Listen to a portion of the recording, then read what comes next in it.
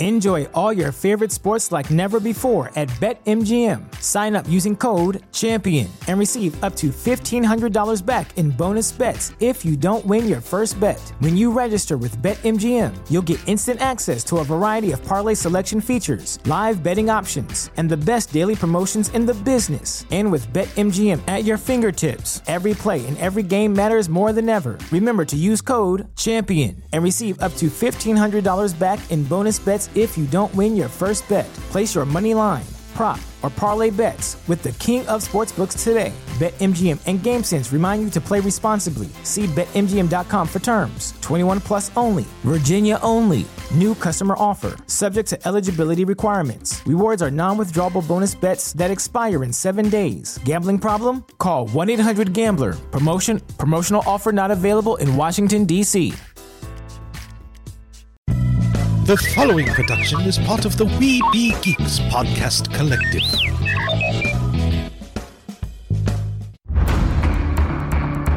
From days long ago, from uncharted regions of the universe, comes a legend. The dream that came through a million years, that lived on through all the tears. It came here, the Fandom Nexus. Fabulous secret powers were revealed to our host as he plugged in his microphone. I have a podcast! Here he is, your Spider-Pan, Jeremy.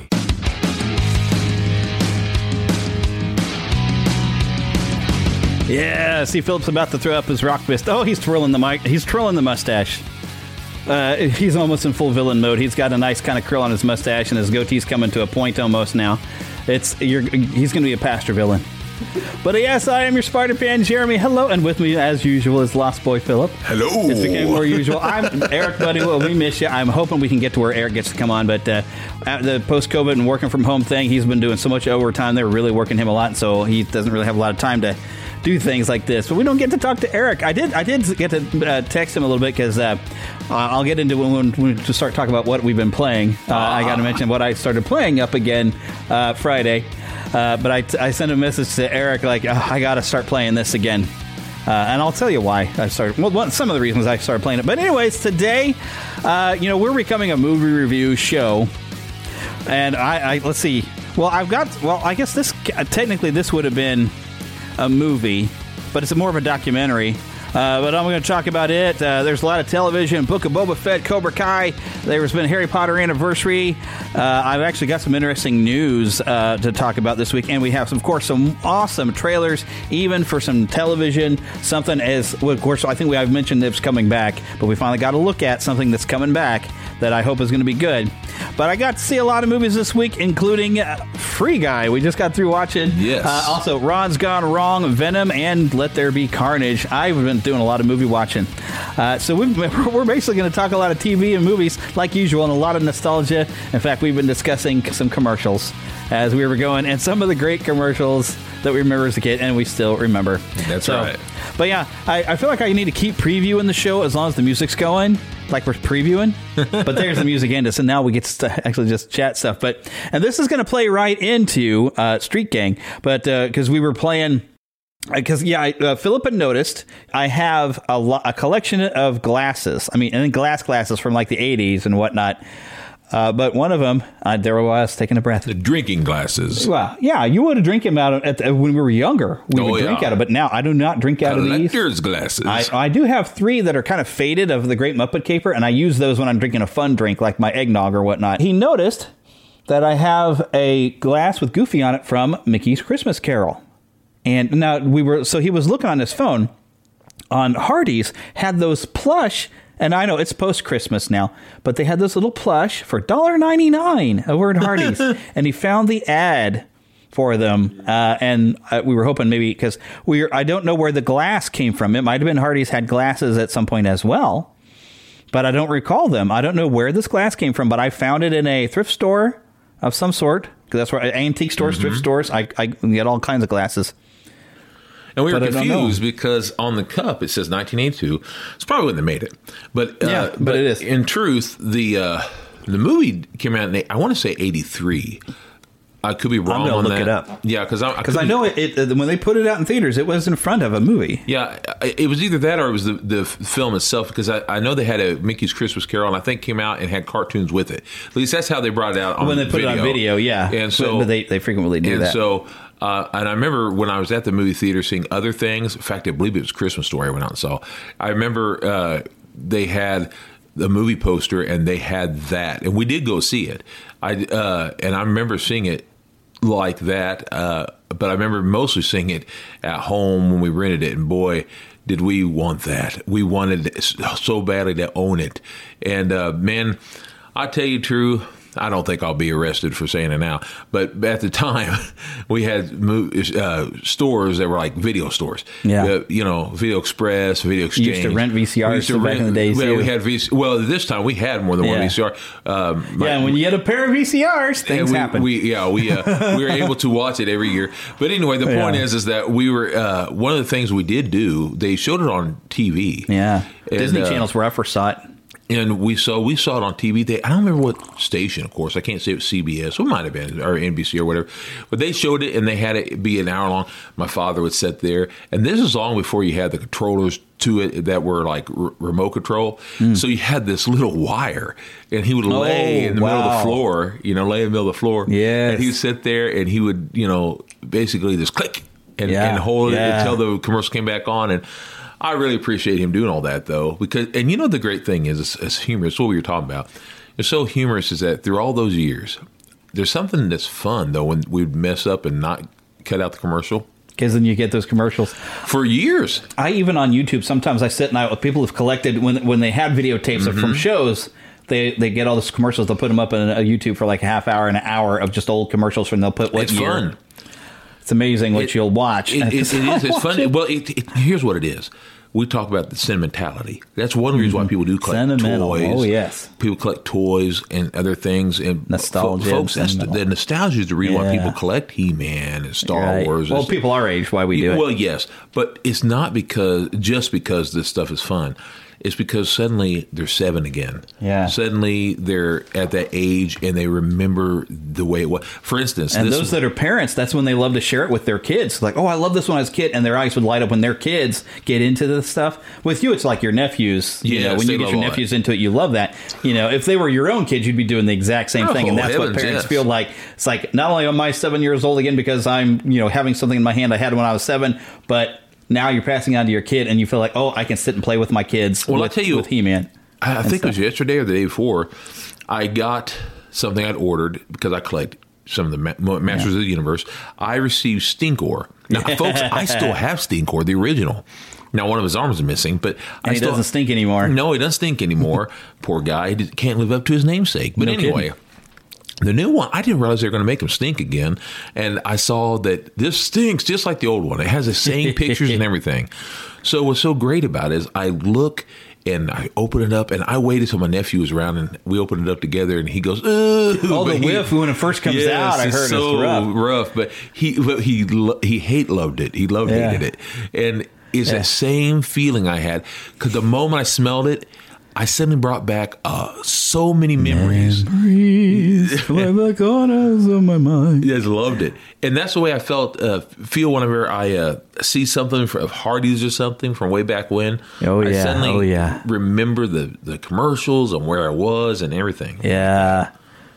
Before we get too far away from it, the featurette, talking Mickey's Christmas Carol, the featurette was produced by Walt Disney Pictures and released through it by Buena Vista Distribution on 16th December 1983 with the reissue of The Rescuers. In the United States, it was first aired on television on NBC on 10th of December 1984. And I remember when they put it on TV, they put a bunch of other cartoons with it, which is why I love the Blu-ray release that I have has a bunch of those cartoons, and even has the Yodeling Mickey. Oh, wow. I always forget the name of it. Yodeling Goofy? No, the Yodeling Mickey one. That's a newer one that I absolutely love it. Now, yeah. It's a modern Mickey, and I always forget the real title of it, but I just love him and the Yeti chasing each other, and the Yeti falling off the cliff going, shh, when they're trying to be quiet and it causes an avalanche. I love that. That one just, I can't help it. I laugh telling Jeremy earlier, I remember one of the things I thought was great was when they did bring it out again, they made some of the art to go with all those cartoons that are very similar to the art that you have on the movie of Mickey's Christmas Carol. On that videotape and stuff. Yeah, They had to go right along with it, where it's got that special paper. What do we I think call when that? they aired it on TV, they did it that way too. Yeah, that's right. Yeah. Because they didn't show the full openings of it; they just would roll straight into the cartoon. That's right. Oh man, I'd love to have a copy of that or something, to just roll it in. I love what I have, but it would be nice to have that VHS tape and just watch it go in there. And I got to tell you, there was something about every year when I go to start wrapping up gifts, I'd have to listen to that Yeah. opening. Da, da, da, da, da, da. Yes. I love that. That's a great little tune. And to tell you the truth, and Here we are. We're still talking Christmas. Well, we are, but I'm just going far into 10 minutes into the show in the middle of January. This is kind of embarrassing, but it's true anyway. I'm going to say. Well, what a better time to tell the entire world than. Yes, it's very embarrassing. Fact is when I used to sit there and think of that song. This is when I was a kid. I started to miss this, especially when I would go right back into school. And I start missing my family because, I would just get back from Christmas vacation. And I start thinking of Christmas times and all. And that song would start going through my head. And we'd be on the way on the school bus. And we'd going back and I'd be hearing that song in my head. I'd be looking out the window and I'd almost start crying. And then you start singing it. Oh, what in my head. And I'd be like, I want somebody to go back home. Yeah, I don't want to go to school. I want to go home. Yeah. I got to go home. Oh, yeah, I'm sick. But my lips hurt really bad. But yeah, see, all this, how we remember commercials when we were kids. Yes. Plays really big into, I'm just going to dive in here. What have you been watching? First thing I've put on my list. Normally I would do like one thing, but we had multiple things and we both watched and we can review some things. I watched a little documentary called Street Gang. This, I forgot what the subtitle is, but this is how we all got to Sesame Street. Oh, cool. And it's about the origins of Sesame Street. Now, the fun thing is, they were noticing, and how the show kind of comes to be, is they noticed that a lot of the inner city kids weren't doing as well in school, that they weren't, when they'd start kindergarten, they would be behind some of the other kids somehow. And then they get in first grade and they're about 1 year behind. It took them a while to kind of catch up. And they thought, well, we need to have something educational on TV, but there's a lot of educational TV, and somehow it's not working. But they were trying to reach those inner city kids, which is why it's set in an inner city street. But what they noticed, kids maybe they didn't know their alphabet getting into kindergarten or whatever, but they could sing and they use an example of a Budweiser commercial with a song. They could remember that 30-second ad that they saw on TV, but they couldn't remember that they learned anything. So the idea of how that when they formed the Children's Television Workshop, they thought, what we need to do is a series of bits that are like commercials that are somehow catchy. And that's how you're going to remember your numbers and your alphabet. Which is why also they brought in somebody who was making a lot of commercials right there with some little puppets that he called Muppets. So they called in Mr. Jim Henson and say, hey, you know how to make commercials that are catchy and fun. So they brought him in, and then I forgot the name of the music writer, but this is the same songwriter who wrote all those great catchy songs in Sesame Street, but also his most famous song he'll ever have probably. It's not easy being green. So I mean, that's the thing, is like, this is the guy who wrote that song. It's awesome. And it was so great seeing all this come together and how it came together. Is it Andy Williams? No, it's not. It wasn't Andy Williams. He was a guy I had never even heard of before. But he wrote all those songs on Sesame Street back in the day. Awesome. So I thought it was really, really great. It was a really fun documentary. It's kind of neat to see how it all came together. Now, of course, this is some behind the scenes, and as squeaky clean as that show was, that doesn't mean everybody on there was. Although I did have to laugh because you have even Carol Spinney before he'd passed away. He's there with Oscar. It's like, yeah, Carol got all the money and I didn't get nothing. That blank. Yeah. So, Oscar calls Carol Spinney a name, a fatherless kind of name, you know, so you know what I'm saying. But there's some honorary bits. There was even a little honorary bit where they have Oscar the Grouch. He's like supposed to be reading fan mail, and then he kind of cusses a thing, but there's really not a lot of language. Oscar can get away with it. Yeah. But of course they weren't doing it. We're recording the show. It's behind the scenes, but they'd play around with their little puppets. But what's great about that is when you have a character, you can kind of do a lot of things as the character and get away with things. Even you're joking, you can get away with things as a character. That was like another thing. Alf. I was watching a thing on YouTube. I did too. I watched it. I sent it to where the guy, Paul Fusco, would make apparently sexual innuendos towards the older daughter. I forgot her name. But he's like, he could get away with it and be funny with a puppet. And it's, of course, you couldn't do that with a puppet. Now these days, people could run you out of Hollywood. I watched that on YouTube as well. Yeah, and the thing about did I send you that link? It's Toy Galaxy, or I watched that. I just happened to come up on it. I like watching Toy Galaxy. But what was amazing to me was that guy skipped the possibility of them doing that with the Muppets and all that. Because he wanted to do his own Alf thing with the Muppets. But that would have been, even if it had just been a special, that would have been a great possibility. It would have been great. I've always wanted it. He didn't want Alf to be thought of as a Muppet, because Alf wasn't supposed to be a Muppet. And I understand that, but it's like, still, the crossover would have The only thing that fantastic. I thought was silly about the Alf people was that they wanted him to be thought of as a real alien, and I thought that was a little I get it, though, because when you're on set, the actors have to react to him and try to think of it as being an alien and not a puppet. That way, it somehow sells it to believe it. Because if they're just, it's a puppet on the show, and they treat it like a puppet, and they act with it like it's a puppet, it would not have worked. I understand I understand the creative process. It sounds weird, yes, but for an actor, you've got to lock in and think, I'm talking to an alien. This is just something, because if they're thinking if they're thinking this is a puppet, they're going to be like a guest star on the Muppet Show. Yeah. And they're not going to treat him as he's supposed to be like this character on the show. It just made it hard a lot of the actors made it really hard. Because of the technical stuff that goes into actually having a character that is played by a puppet and a puppeteer there. And I guess the guy who played Willie was really glad to be done with the show because he was really frustrated. I can understand. Yeah. But that's still interesting. It would be nice to be able to see them bring that back. I need to talk to Paul Fusco, see if I can get him on the show sometime. I'd love to talk to him. Yeah, that'd be fun. I've heard him actually do some podcasts before. Alf is one of my all-time favorites and always will be. Cooking with Alf. We're hot tonight. We're cooking with Alf. We had that one, and we had the baseball Alf puppet I have from the other King. one, the rock and roll one. I still have it. Oh, do you still have the record? I may. I'll have to look and see. Of course, I don't know if I could get the record to spin on my record player because you'd have to be able to change the speed to or set it on a thing. Did it have the little 45 hole? I can't remember. Yeah. I know they were small. It was real small. So you played them like a 45, but I can't remember if it actually had like the bigger hole or just the small hole so you could put it like normal. I love that thing. I listened to it so many times. Yes. Take me off to the ball game because I love the roar of the love the roar of the crowd. And it was basically Casey at the bat with Alf. Yeah. That was the story. Oh, my goodness.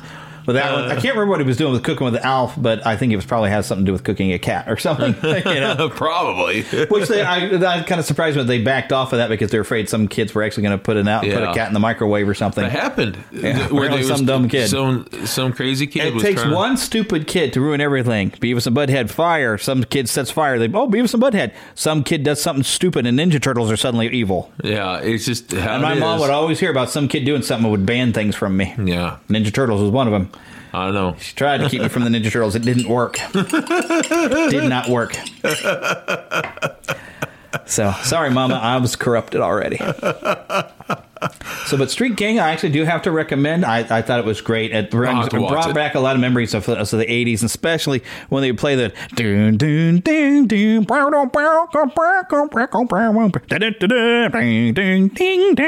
at the end of the show, because they start playing that music, and I was like, oh, I feel the tingles in my head right now, even just because I watch that show every day. Oh yeah, every day, and which is probably why when I get into kindergarten, I was smart.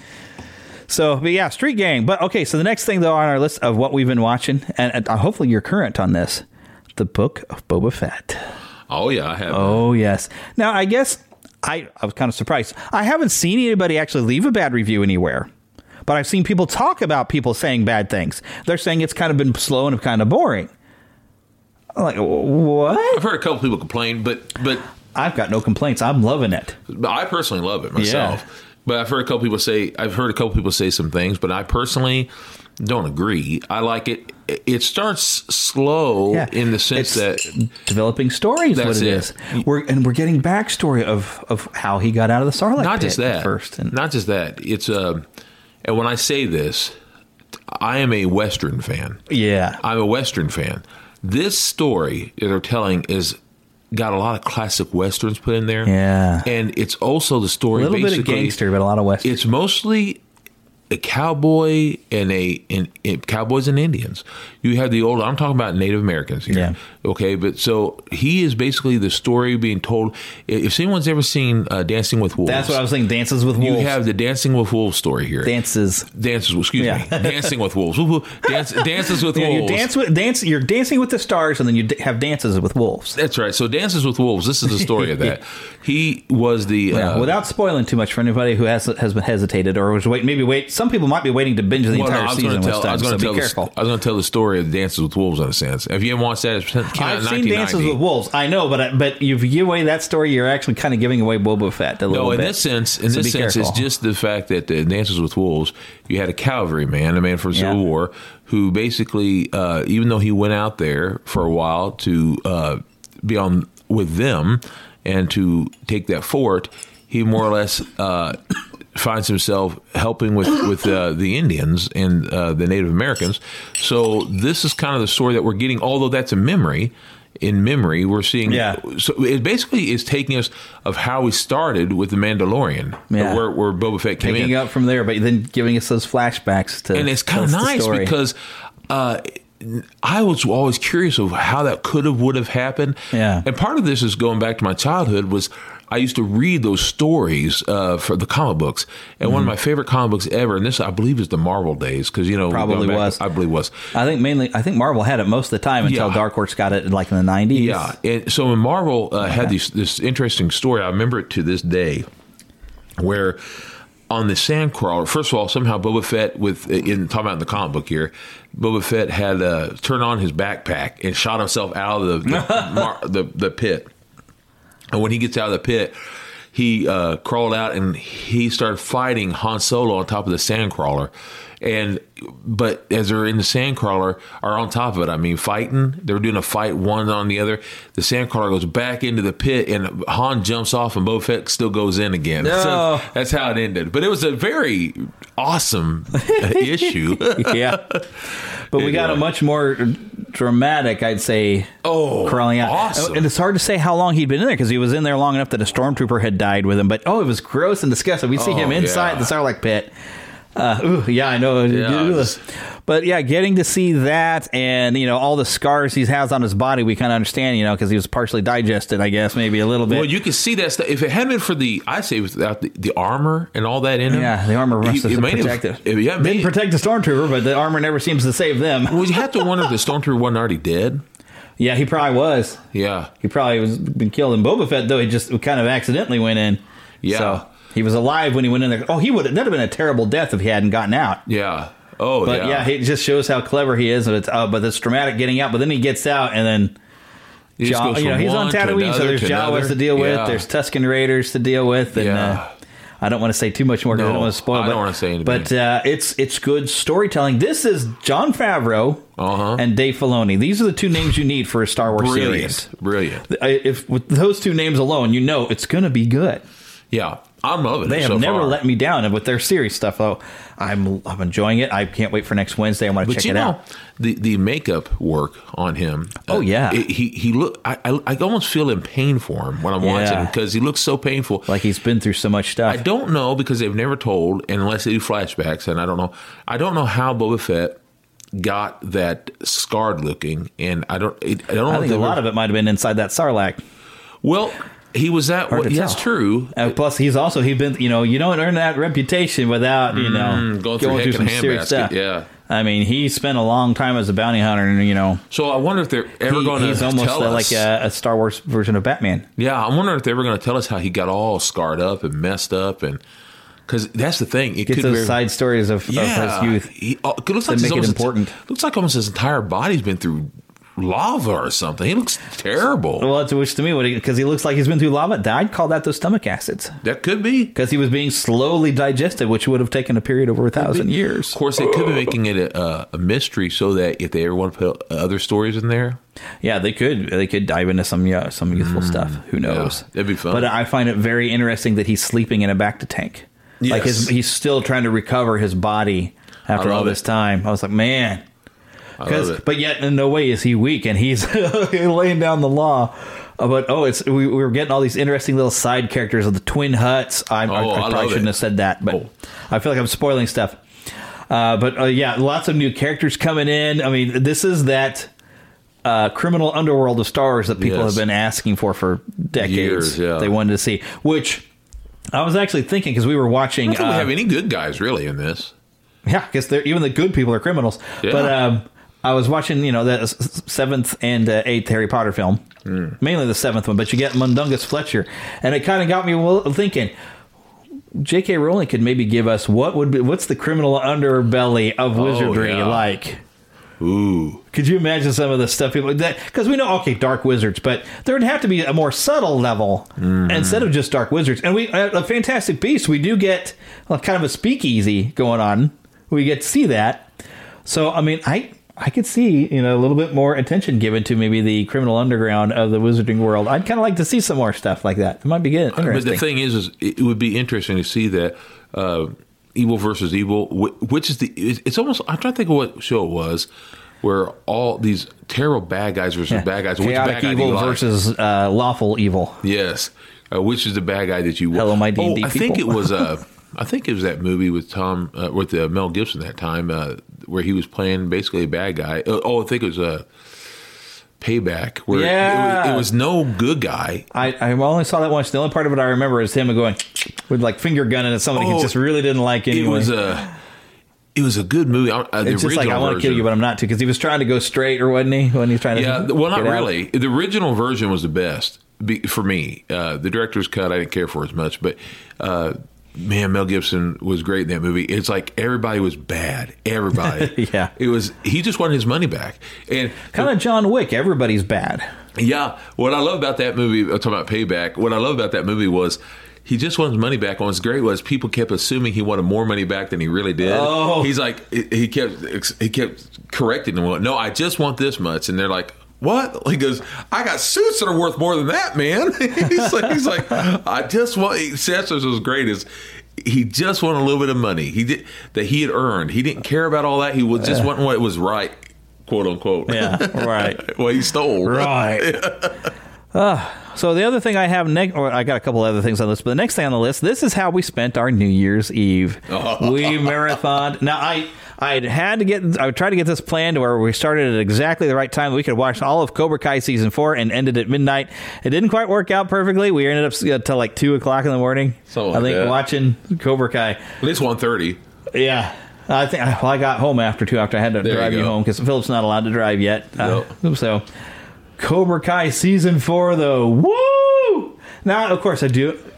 I bet if you're interested in this, you've probably already binged it. But oh my goodness, I mean, and I don't the dynamic that we were excited to see is, and the question is, could Daniel and Johnny work together and teach together?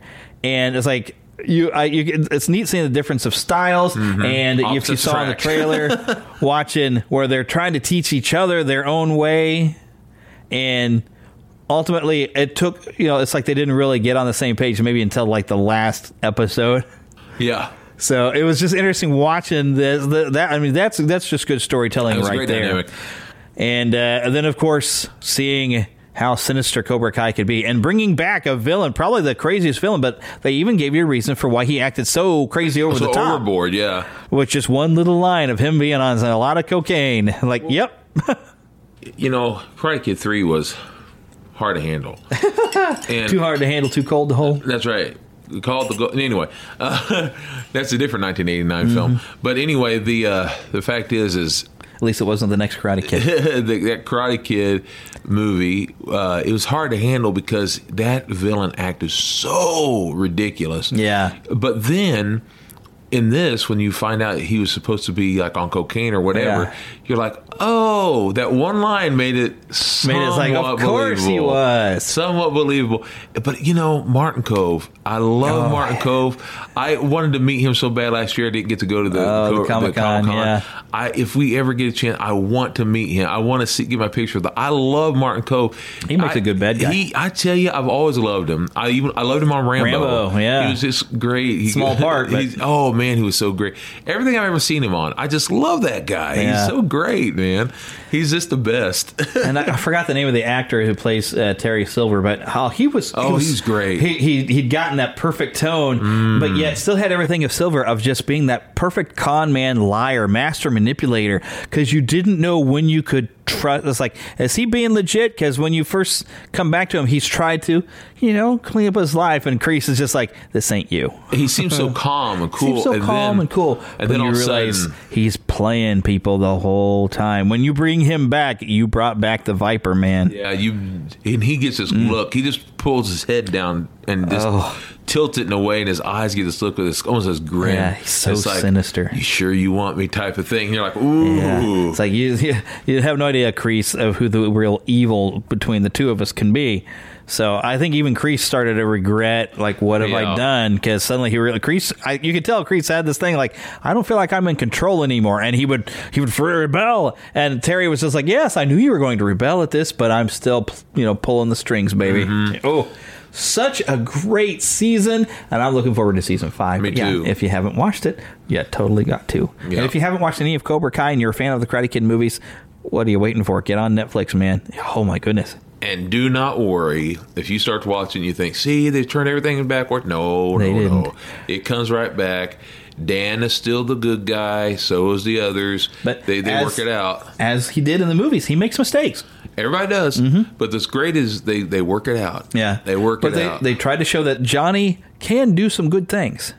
He's not at all bad. He's just got a bad teacher. Yeah. Students say, student do. Yeah, exactly. And, having him come, but yet they did show, at least, and I think it was interesting even in this one, because he did teach people to be able to stand up to the bullies, and it helped give confidence in the first season. He doesn't always do it right. He built the balance. That's the thing with him and Daniel. It's like this good balance, because Daniel is your good moral guide, but Johnny will tell you how to kick some butt.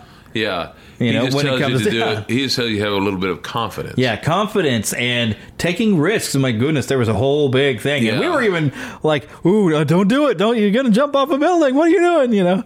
But, the way he presented it was he's not doing it for some random crazy thing. He had a good reasoning of why he was, trying to teach this. Doesn't always have a good delivery about it. Right. He's not the speech maker that Miyagi would be, but he's got reasons of what he's trying to teach. He teaches by crazy example, and his methods might seem extreme, but his results speak that he's got something going on. But Miyagi was the same way in a sense. I mean, he's asking you to wax the car and sand the deck, the floor, and then also paint the house. And you're like, well, he's trying to take advantage of this kid. Yeah, he seemed that way, but it didn't seem near as extreme as Johnny, though. No, Johnny. But he had weird ways of teaching. Yeah, something. and you're like, well, this is not right. And then when you go through another viewpoint, you're like, oh, wait a minute. Yeah. He's trying to teach this kid. Yeah.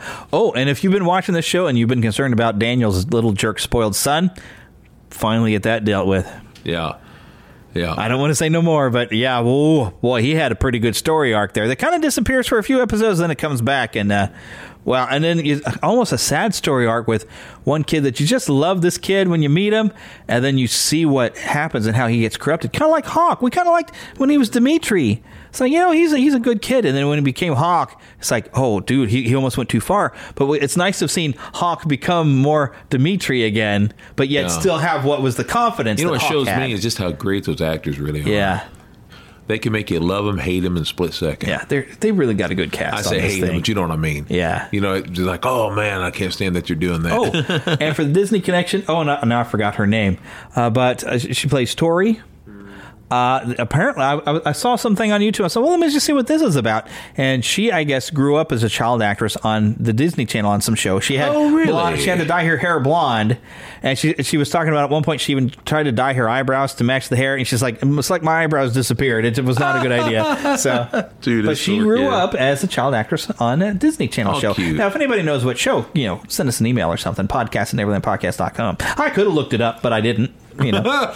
So all right, but the next thing on our thing, and okay, now we were talking Star Wars a little bit before. Now I'm remembering. See, this is how getting older feels. When we got into 1997, and oh my goodness, 20 years of Star Wars. Wow, 20 years. That's a long time. You know what we should do? I was 20 at the time. You know what we should do for the 20th anniversary? George Lucas should add all sorts of special editions and almost ruin the film. Anyway, go ahead. He did a lot of good stuff, too, as well as some stuff that's like, go ahead. It's a mixed bag, but it felt like it was such a long time. But now when you think of Harry Potter and the Sorcerer's Stone or Philosopher's Stone, and you think of that being 20 years, so like, that's been 20 years? Really? That doesn't seem like long ago. Heck, I even looked it up. The last Harry Potter film, I mean, not talking Fantastic Beasts, the Harry Potter Deathly Hallows Part 2 was 10 years ago. Already, It's been 10 years. It doesn't seem like that long. No. But that's what it's like to get older, folks. Yeah, you blink. And 10 years have gone by. Yeah. But I remember when I was younger, when I was just turning 20 when Star Wars was. Yeah. And I was like, man, 20 years, that's so long ago. Yeah. Now it's like blinking over, because now, I mean, we got 40 years, over 40 years of Star Wars.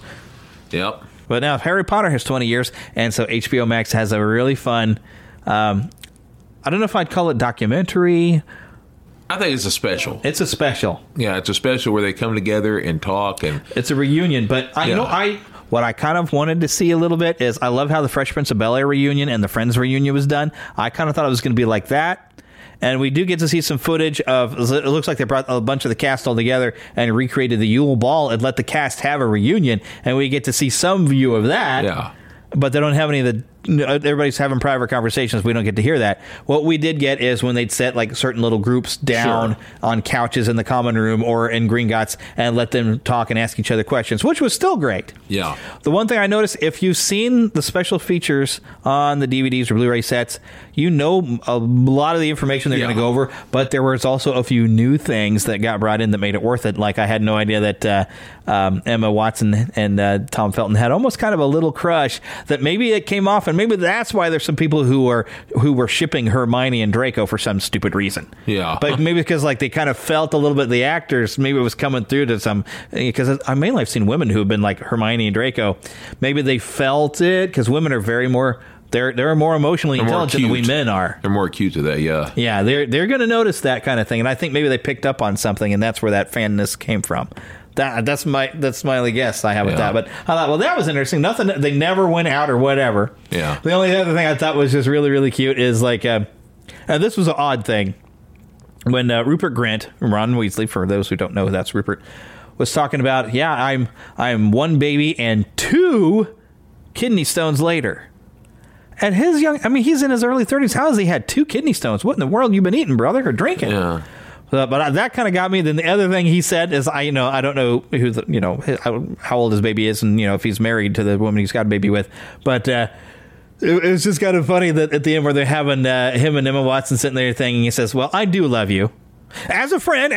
He's like, he quickly clarifies, like, it's like, but because they have a special bond, and because they had to play those 2 characters. I mean, let's face it, through 8 movies, we were. People like me, because I always liked Ron better anyway. In the books, though, I think that he was better in the books. Yeah. He was a lot more a developed character in the books compared to what they turned him into comic relief in the movies. But I always enjoyed the Ron-Hermione relationship and the, are they ever going to get their crap together stuff.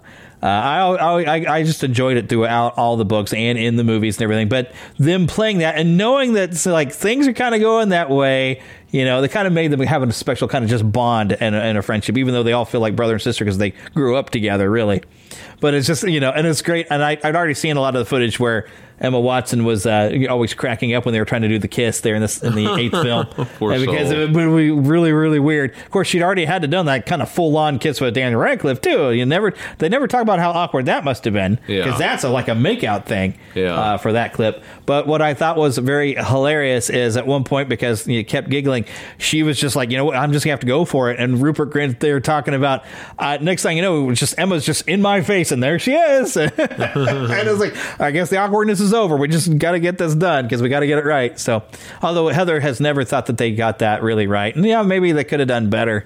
I gotta say, I like the way it's done in the book actually better than how the movie did it. When I'm watching those movies, those last 1, 2, 3, 4, I guess, technically 4. From Order of the Phoenix on. Yeah, I don't like him as much because I don't like that director. So when I'm watching that special, David Yates, when I'm watching that director, David Yates, I'm sitting there thinking, he kept saying, I did this, because I wanted to make a more serious point. And I was like, dude, I don't like you as a director. I'm sorry. At least in these films. I don't know about the other ones. And there is definitely a level of seriousness that kind of, because the series, it grows up with the students, but there was always that sense of fun that Chris Columbus captured so well in the first two movies. This is just my personal opinion, but I wish he had come back for the last, because to me it would have been great.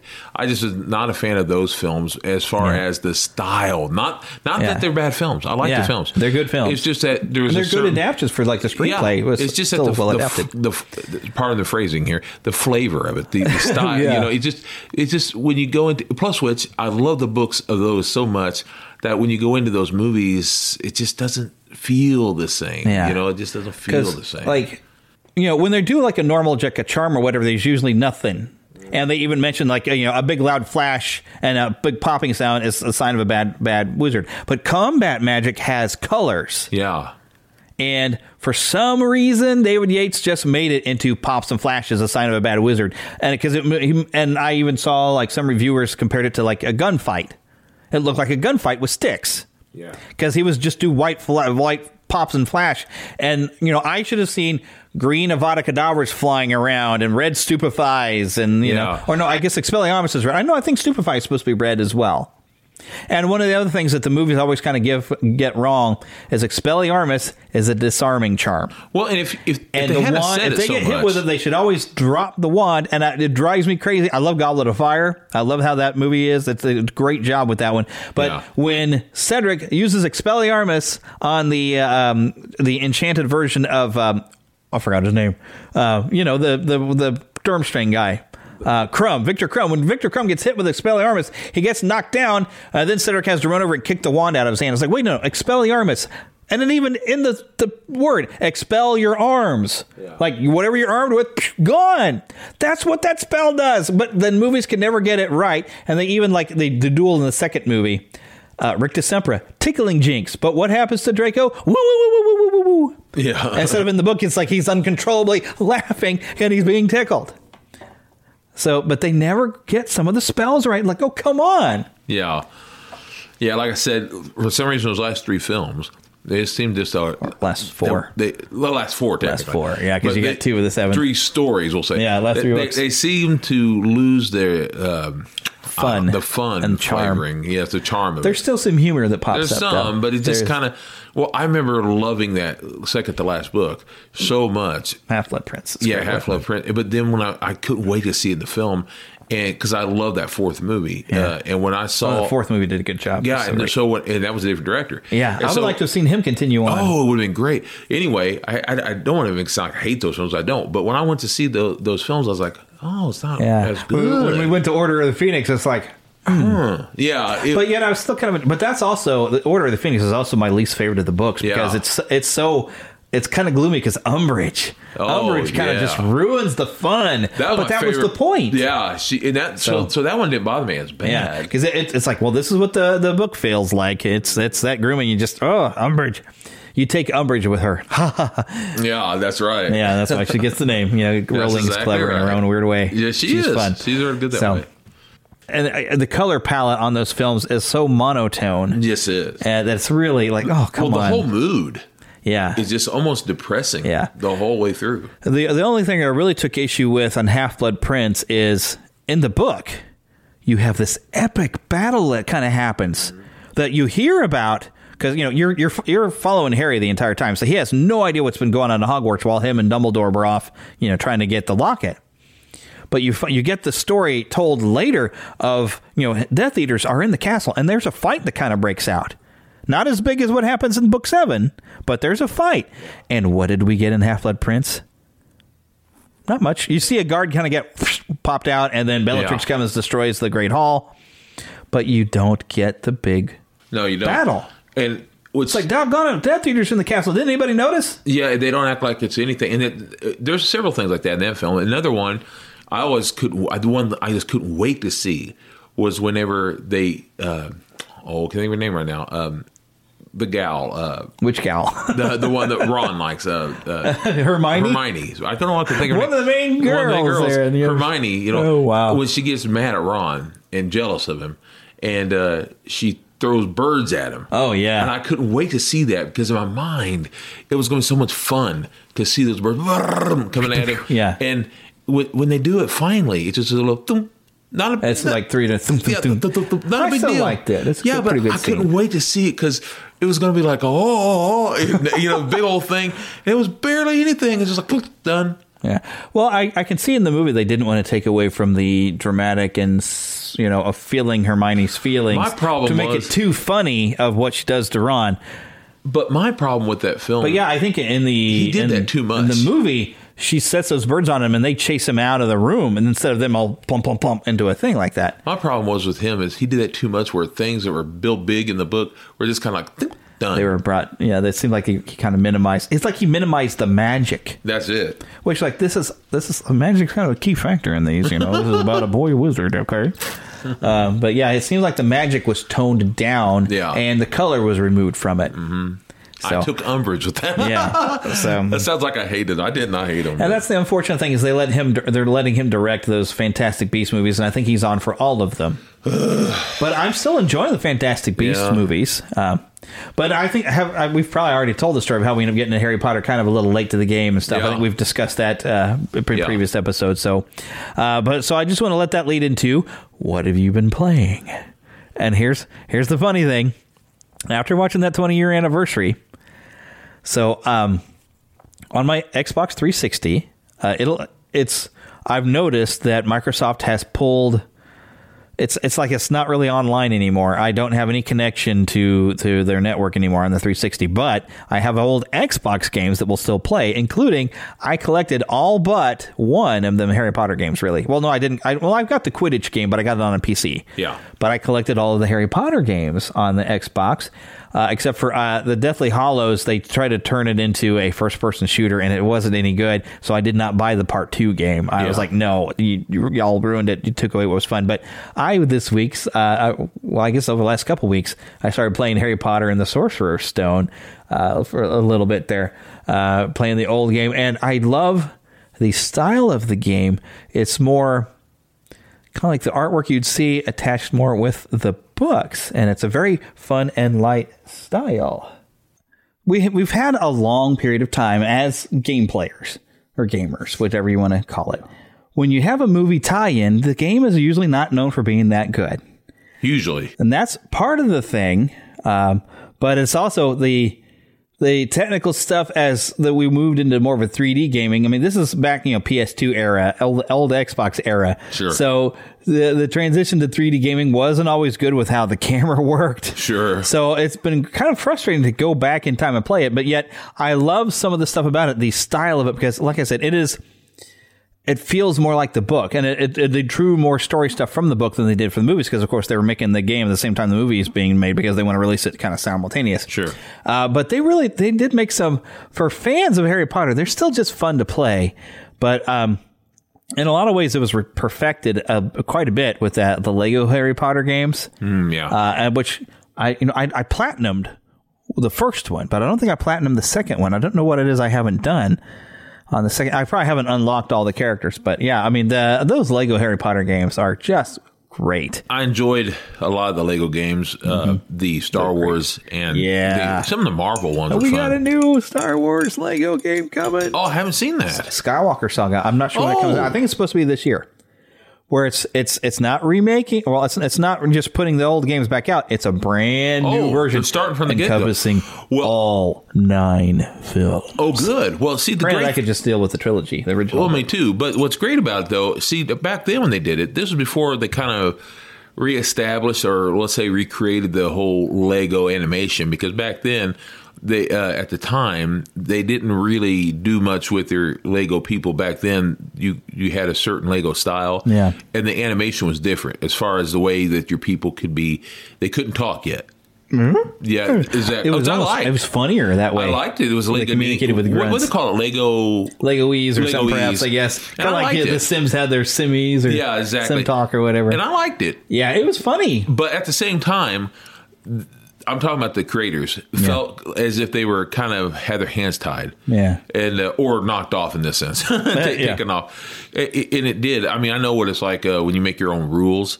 I'm an artist at times, but you make your own rules, like, well, you can't draw the nose this way, or can't make a mouth this way, you can't move. You suddenly like, oh, dang, what am I going to do? This guy's nose is a little different than mine, or whatever, and you got to do it this certain way. Well, then that makes a problem when you really can't do it. Yeah. So therefore, now you're having trouble. Yeah. For instance, let's say the Lego eyes. Okay, so they're all black or whatever, usually. They're dots, Okay, well, that's a problem whenever you have, let's say, and I'm just using this guy as an example. Let's say you do Frank Sinatra, whose eyes are known for being blue. Yes, These old blue eyes. But you do it brown, black, whatever in this case. That becomes somewhat of a problem. You can't tell him different from someone else. And it's supposed to be basically a caricature. Yeah. There's a problem. A lot of times when they're trying to make one kind of look closer to a character or an actor, they would sometimes do a little bit more than just the dark eyes. They would try to do some detail, especially with the female characters. They want to give them lashes. But for the long time, they did not do that type of thing. I'm talking about in the early days. Oh, the early days of Lego, man. Ooh. Yeah, and so now they've really... Well, early for us. I'm sure Lego predates us by quite a long time. I looked it up. But now they basically have broken their own rules, which is good. That's why I'm kind of glad they've done that, even with their Lego animation. It was what I'm talking about. They've even done that now. They're like, we can break our own rules. Doing the animated series stuff that they've done, or the cartoons, it makes more sense. They have to have some talking too. Yeah, and that's kind of what I've done with some. I'm talking about my own drawing style. I was like, why can't I break my own rules? I'm the one who made it. I can do that, and they're kind of doing the same thing. Yeah, and I really think we wouldn't have gotten so much great Lego animation. Well, computer done. I mean, granted, of course, we've had Lego movies where they actually have done it with real Legos. Sure, but even that probably would not have caught on if it wasn't for that Lego Star Wars game. Suddenly made it like, oh, here we figured out how to kind of animate and move Lego characters around, and people loved it. So they're like, we could make cartoons. It kind of, I think it was. You could see it happen. I think it was somewhat of a breaking, and it started with episode 1, 2, 3.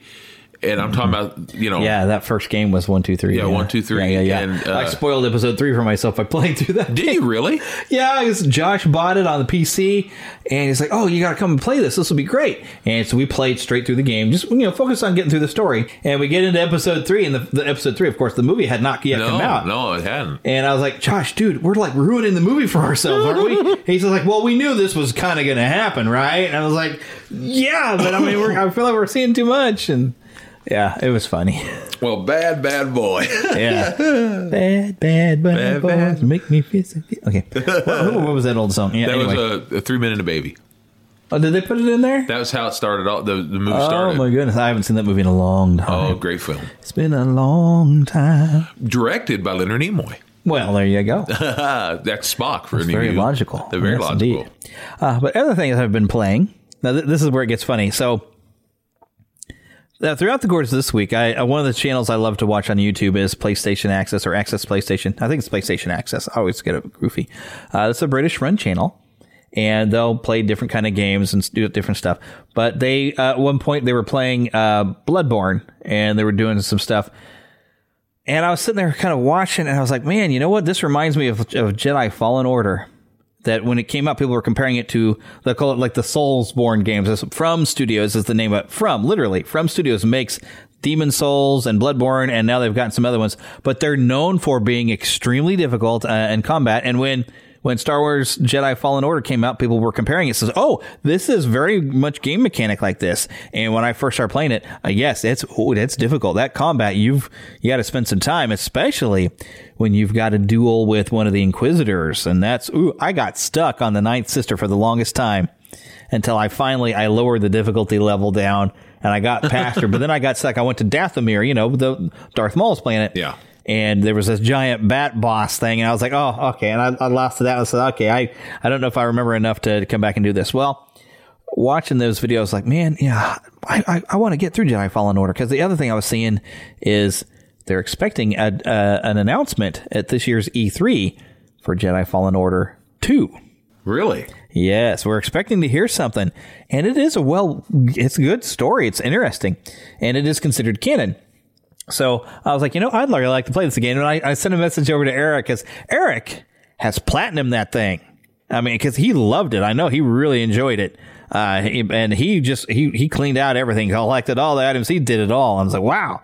So, and I was like, you know what? I'm going to let Eric know. So I sent a message like, I think I need to pick up Fallen Order. But I think what I'm going to have to do is I'm going to start over from the beginning. And so I did. I went back to the very beginning of the game, and I'm picking back up. But I've made it, I think, a little easier for me to deal with. It used to be when you'd want to jump and you're going to climb on something, you'd actually have to hold L2 to grab. I found a thing I could turn that off to where he'll just automatically grab it. Really? Yeah. And then I also found some ways to make it auto target lock on who I'm dueling with. Because one of the things that got problematic for me, and it still can be a problem, but I can deal with it. But you'll be fighting with maybe you've got a scout trooper and he's got, scout troopers can they got a weapon. They can brawl with you with your lightsaber. But if you get in a group of them, some other jerk will come and hit you in the back. But that will end up throwing off your my auto target thing. I was always trying to click target, change target. But now I had an auto target. I can get in and I can bat. Oh, hey, you bat, and I can mix it up, which you kind of need to do because there are times where you have, I love the where in newer Star Wars stuff they developed that there were very specific troopers set in making sure they could exterminate Jedi. Because, you have the Inquisitors, which actually which is weird because they're Force users, but they're not full Sith, but they're using the dark side. So it's interesting. But they also had hand-to-hand trained guys with the right kind of weapons that were pretty much fighting kind of like the guards for Grievous, General Grievous. But they have guys that have weapons similar to his guard droids, right? So, but you got to get down and you're going to have to fight, and it's going to take you a little time with those guys. And that's where it gets annoying when you have some pesky stormtrooper back there going, ha ha, poo, poo, trying to pick off. But, if you get it right and if you can hear that shot coming, you can beat right back at them, and it's really fun. It's really satisfying to reflect shots back at stormtroopers. But especially, I love the amount of character they threw into the stormtroopers, where some of them are terrified of a Jedi. They're not trained for this. They're like, he's gonna kill us all, or they'll be if they get one hit on you, like, I got him, guys, come on, I got him, before you kill them, But there's so much good stuff to that game within the combat, but it's a challenge. But I feel like I'm doing a little better this time because I'm coming in a little smarter, and I found a couple exploits.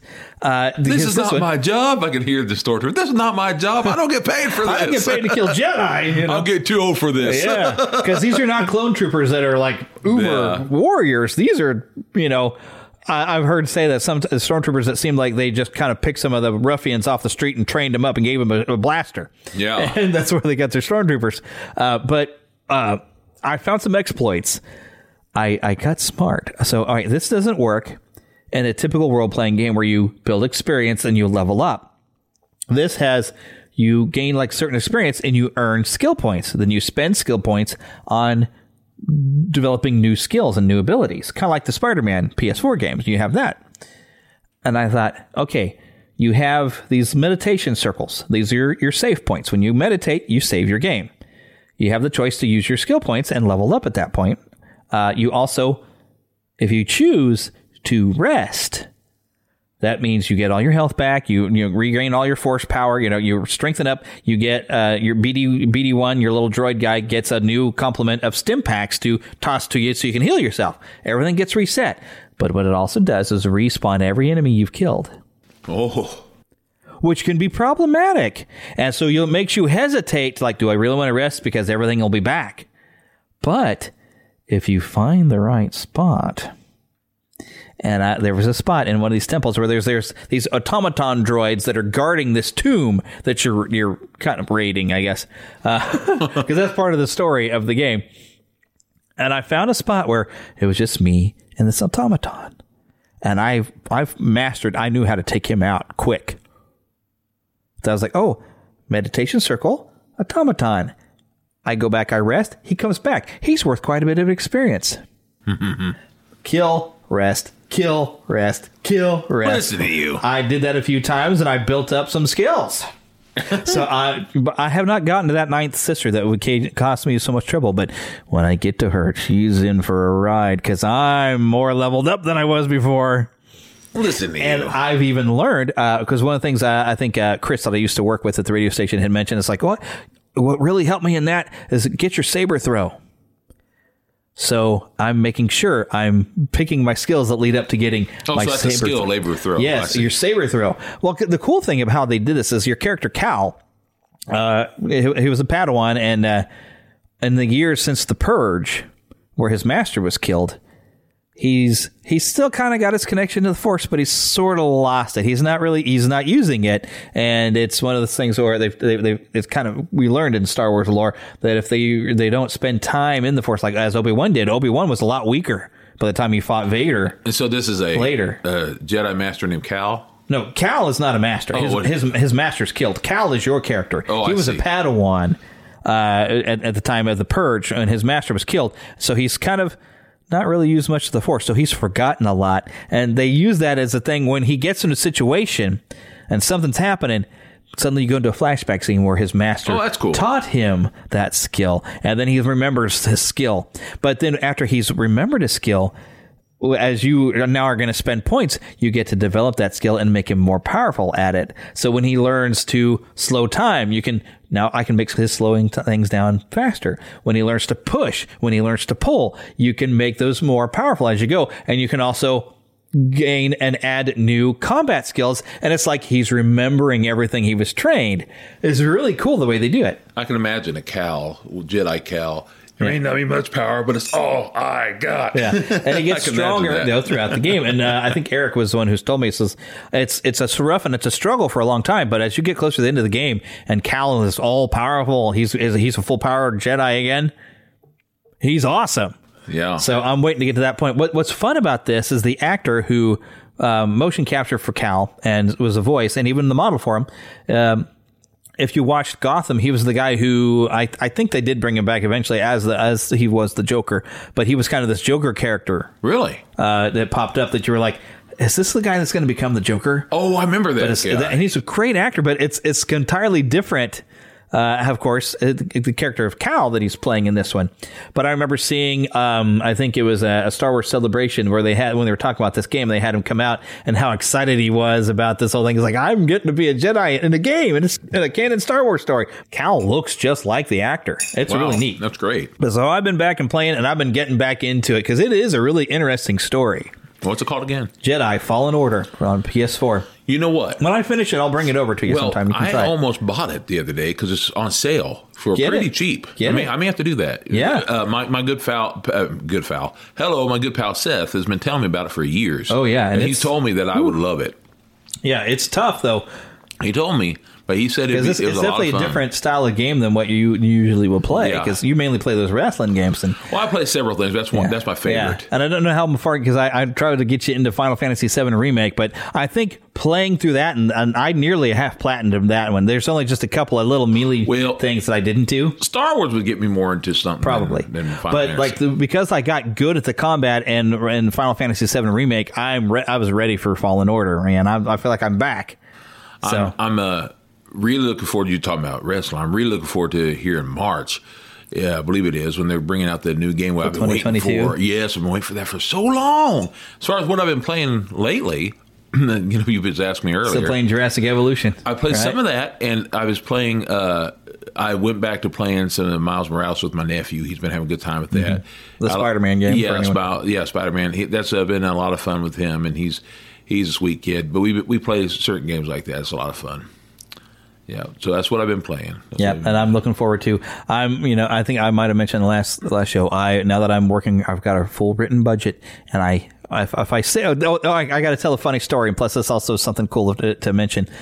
Out of every time I get paid, I get $50. My wife gets $50 that we put into a savings, and we can spend it on whatever we want. That keeps you from going hog wild crazy when you're like, I just got to have stuff. Now I'm like, I can have that, but let me save for it. And you learn to get patient again. Yeah, you got to think. Well, my plan is this average is about $100 a month. So in about 6-7 months, I should have enough to get myself a PS5, and that's when I want to play Miles Morales, because I'm going to wait until I have a good system for it. But so what happened to me this week, and I've already told Philip this story.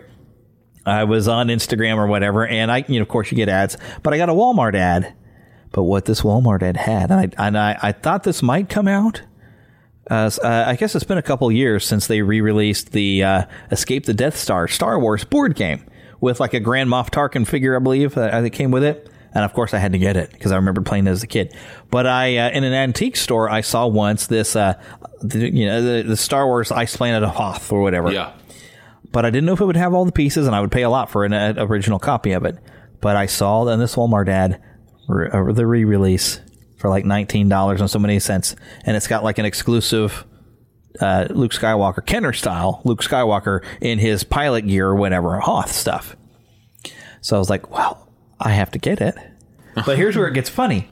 So I'm going to order it online because I'll tell you the clever thing I did with all this too. I'm going to order this thing online, but in order to get free shipping, I need to spend $35. And I'm like, okay, well, the game's not even quite 20. Now, with tax, it's like 20, but I said, well, I need to find something else to add on there. So I started looking for some Masters of the Universe, and I was telling you this earlier. I was like, can I get that Orko Origins figure? No, that's sold out. I looked at a Scareglow, looked at a not Man at Arms, but Manny Faces. All these Masters of the Universe Origins, which Walmart I don't think is going to be carrying anymore. I think Target would be the place. So I was like, okay, I guess I won't get myself another figure.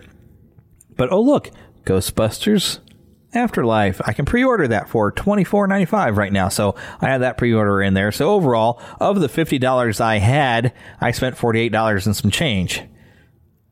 But, worth it.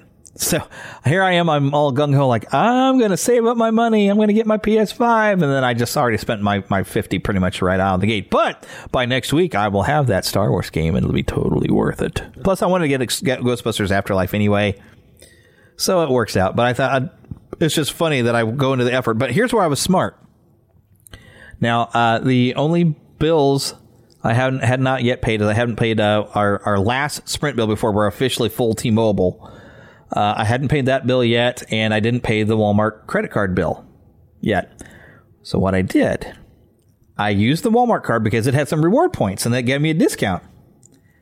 I used the Walmart credit card to order my stuff, and then I took from my savings account, and I paid the Walmart credit card, which ended up paying the payment that I had to pay for the month anyway. So I'm like, I killed two birds, one stone, so I was pretty proud of myself. I found a way to cleverly allocate money and still get what I wanted, which should hopefully, the game should arrive this week. And then Ghostbusters Afterlife, you can order it digitally, which I'll have a digital copy once my physical copy arrives, but my physical copy probably will not arrive until like February 2nd. But sometimes, when you order these things online, they try to get it to arrive in your mailbox on the day of release. So there's a chance I might get my copy a little early. Who knows? But yeah, you can now get Ghostbusters Afterlife digitally, but I like to have a physical copy of things when I can, so I'm waiting. All right, but I figure we better keep going, so...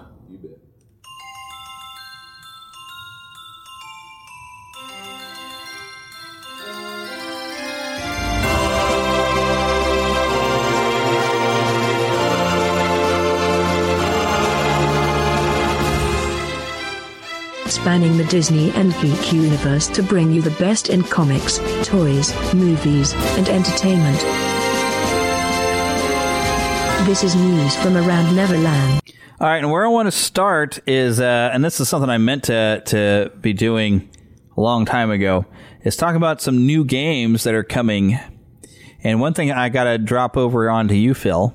Philip has not yet played Uncharted. Now, granted, he's in my family grouping, so I have on his PS5 I've downloaded the PS4 Nathan Drake collection. But January 28th, Uncharted Legacy of Thieves collection comes out on PS5, and I believe this is going to have every Uncharted game, including Uncharted 4, which was fantastic, and even I think it's called The Lost Legacy, where it focuses on the character of Chloe, which we do see in the trailers. But I believe it's going to be like the entire set remastered for the PS5. Awesome. So that will be coming up on the 28th. Pokemon Legends Arceus, whatever. It's coming to the Switch on January 28th as well, for those of you who like Pokemon. Something else I saw, God of War, which a sequel is, I guess, due out for this. It's kind of odd to call it a sequel because God of War was actually kind of a reboot, relaunching the franchise. It started on the PS2. It was basically Kratos, this character. I played a little bit of the first one. Kratos, who is a demigod who goes and slays the Greek gods. And, I was going to say, I've seen pictures of it, but I didn't know what it was. They kind of reinvented the franchise and had him... It's years down later. It's more of a Norse type. He's moved up north. He's settled down, has a wife and a child, and the child is now going to be at least 1/4 a Greek god. Huh. Because I remember seeing the pictures. It had kind of like the Egyptian dog-looking gods and such. You know that you see. Nothing Egyptian about it, but Greek. Oh, Greek. I think you're thinking the Assassin's Creed has done some stuff in Egypt. That's probably what it is. Assassin's Creed Odyssey was in Egypt. Yeah, I haven't played those, but this is God of War now. I tried to play this newer God of War. I didn't really like the control. I couldn't get into it. I played it on the streaming service, but a sequel is coming soon. So the PC version, January 14th, God of War comes to PC. Now, something else that has recently come to PC, and I've only learned of this because of YouTube, Final Fantasy VII Remake has now come to the PC for those who are waiting, and it didn't take long for this to come on the PC that everybody started modding the game. And mainly the mods that they're doing stuff with the character models. Now, I've seen where, like on YouTube, because I'm a fan of Resident Evil, YouTube thinks I want to watch anything Resident Evil. And I've seen where people have modified Jill Valentine to be nearly naked. And so what do you think they did with Tifa and Aerith? Yeah, it's like, come on, guys. Are you that pervy? Really? But yeah, so that's how I learned, Final Fantasy VII finally has now been released on the PC. I do recommend that game. I loved that game. There's also a Banjo-Kazooie for the Switch that I don't know what day, but it is listed as being January 2022. I never played the old Banjo-Kazooie games, but this apparently is like a remake coming for the Switch. I may have to check that one out. And what is Banjo-Kazooie? Because I remember the name. I believe Rare made this, but this is it's very similar in style. Because they made, but it's like a platformer. It's very much similar to like the Super Mario 64. It's kind of that style. Oh, okay. But Banjo and his pal Kazooie. Banjo is this bear, and Kazooie is this bird he has on his back. I remember it now. Yeah. Yeah. I never got to play those, but I heard it was tons of fun. But I'm not really big into 3D platformers, though. I just remember that when you say Banjo-Kazooie, I remember two characters being together, and that's what I remember now is them in a car or something. Yeah. Yeah. Banjo-Kazooie. They made a Donkey Kong Country 64 that was similar to that. Oh, I see, yeah. There we go. Yes, here it is. Uncharted Legacy of Thieves Collection is a remastered collection of two great games. The Uncharted Saga featured our Uncharted 4 at Thief's End and Uncharted The Lost Legacy. Oh, okay, so this is the fourth and fifth game of the series now collected. So what I've downloaded for you on your system that's what is the first three, and you need to play those. You'll love them. You will love them. It looks really fun. The movie looks good. Yeah, hopefully it's going to be good because, they messed that up, and I'll be really sad. Speaking Anything of being that's got sad, Peter Parker running around. Speaking of being, I'm still not. I like Tom Holland, but I didn't think he was a great choice for Nathan Drake. But we'll see. But speaking of things making me sad, John Madden and Betty White. Yes. And somebody else just passed away. Yes, there's a director too. Sidney Poitier just passed away. Yes, I love Sidney Poitier. I don't know if I saw any of his movies. Oh, he was in a lot of good things. But he was in a lot of stuff. He was the first black actor to win an Oscar, wasn't he? Yes. Well, it was more of an honorary Oscar that Walt Disney managed to get for the guy in Song of the South. Yeah, I forgot his name, but it wasn't official. This was the official best actor. But this was the real deal because Sidney Poitier, he was tremendous actor. Tremendous. Yeah. But John Madden, it's kind of fun to talk about him in Kansas City because I love John during Madden. the rivalry back in the day when Lynn Dawson was quarterback in KC, the Raiders were the bad guys. They were allowed to have beards and stuff, and the Chiefs were the clean cut guys. And John Madden was the coach. John Madden was awesome. Back in with the Raiders, and that was our rival. But then John Madden gets into doing TV, and he was such a delightful personality. And the next thing you know, he's got a game series that he's sponsoring and bringing in. John Madden did commercials and really he did the beer commercials and Coke commercials and Tough Acting Ace is the place. Yeah, Ace is the place. And, he was good for Tough Acting Tinactin. Boom! And anything you wanted, he would do. And I was surprised he didn't do Ritz crackers. The guy would do anything. I can almost imagine nothing crunches like a Ritz. I can imagine doing. I'm surprised they didn't get Harrison Ford to do Ritz after that Johnny Henry movie. Ritz. But really though, I could see John Madden almost commercial or anything. If you really want to crunch in the morning, nothing like Cap'n Crunch. I can almost see him doing anything. I love John Madden. He's one of my all-time favorites. And that one comedian would never have had the career that he has without being able to do the spot on John Madden. Oh, he's perfect. I cannot think of his name all of a sudden. Me either, but he's so funny. He's great at it. If you have John Madden, you always have to have a marker going this way and that way and do X's and O's and then back and triangles. And I've been watching, YouTube's got so many tributes to John Madden, and they have those clips where he's just marking up. Yeah. But he'd be commenting on the coolers on the sidelines and stuff. He's just so great at it. He's like, a Papa Bear, a Mama Bear, and then you got a baby bear over here. He's so great. He's circling coolers on the sidelines. Yeah. Yes. Oh, my goodness. He's just so great. He was something. Oh, I loved him. He was really special.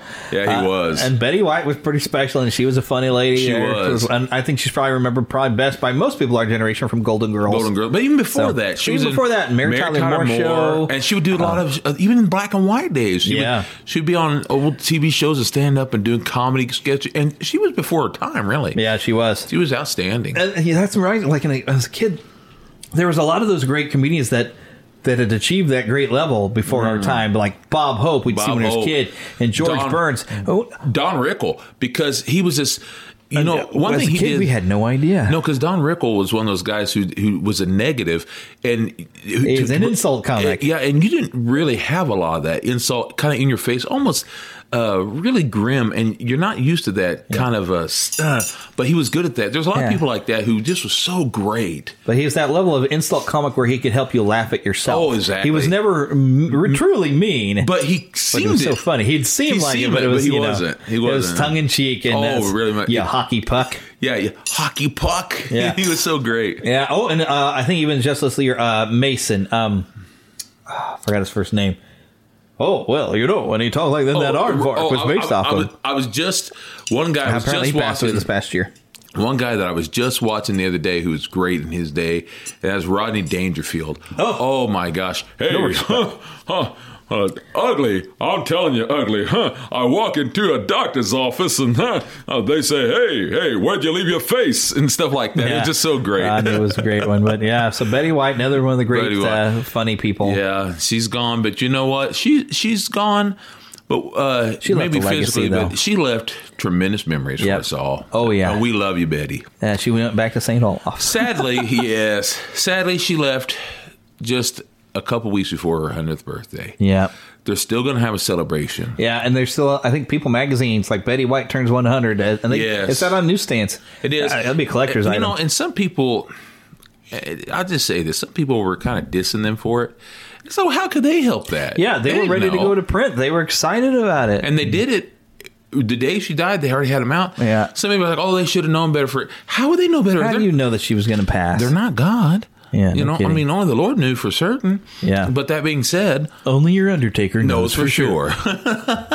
Quoting the Joker here. Yes, indeed. But the fact of the matter is we're not mocking her death. We're just saying that we love you. We're always going to love you. It becomes a celebration of her life. Yeah, it's exactly right. People will always love her, and that's the thing is, unfortunately, she didn't have any children. And because her one and only love passed away years ago, and she couldn't marry again because she loved him so much. Well, that happens. And, I get it. Yeah, I know people that exactly the same way, where they love him so much they can't even think about marrying again. And it's not because it's wrong to do so, but in their mind it is because they love that person. Yeah. They don't even like the thought Can't of it. imagine it. No. Yeah. That's something. I need to move on to some news here. Another news story. Something I didn't know was coming. Well, I should have expected. Welcome to a world where mystery and discovery meet at the click of a brick. And heroes wear a poltergust.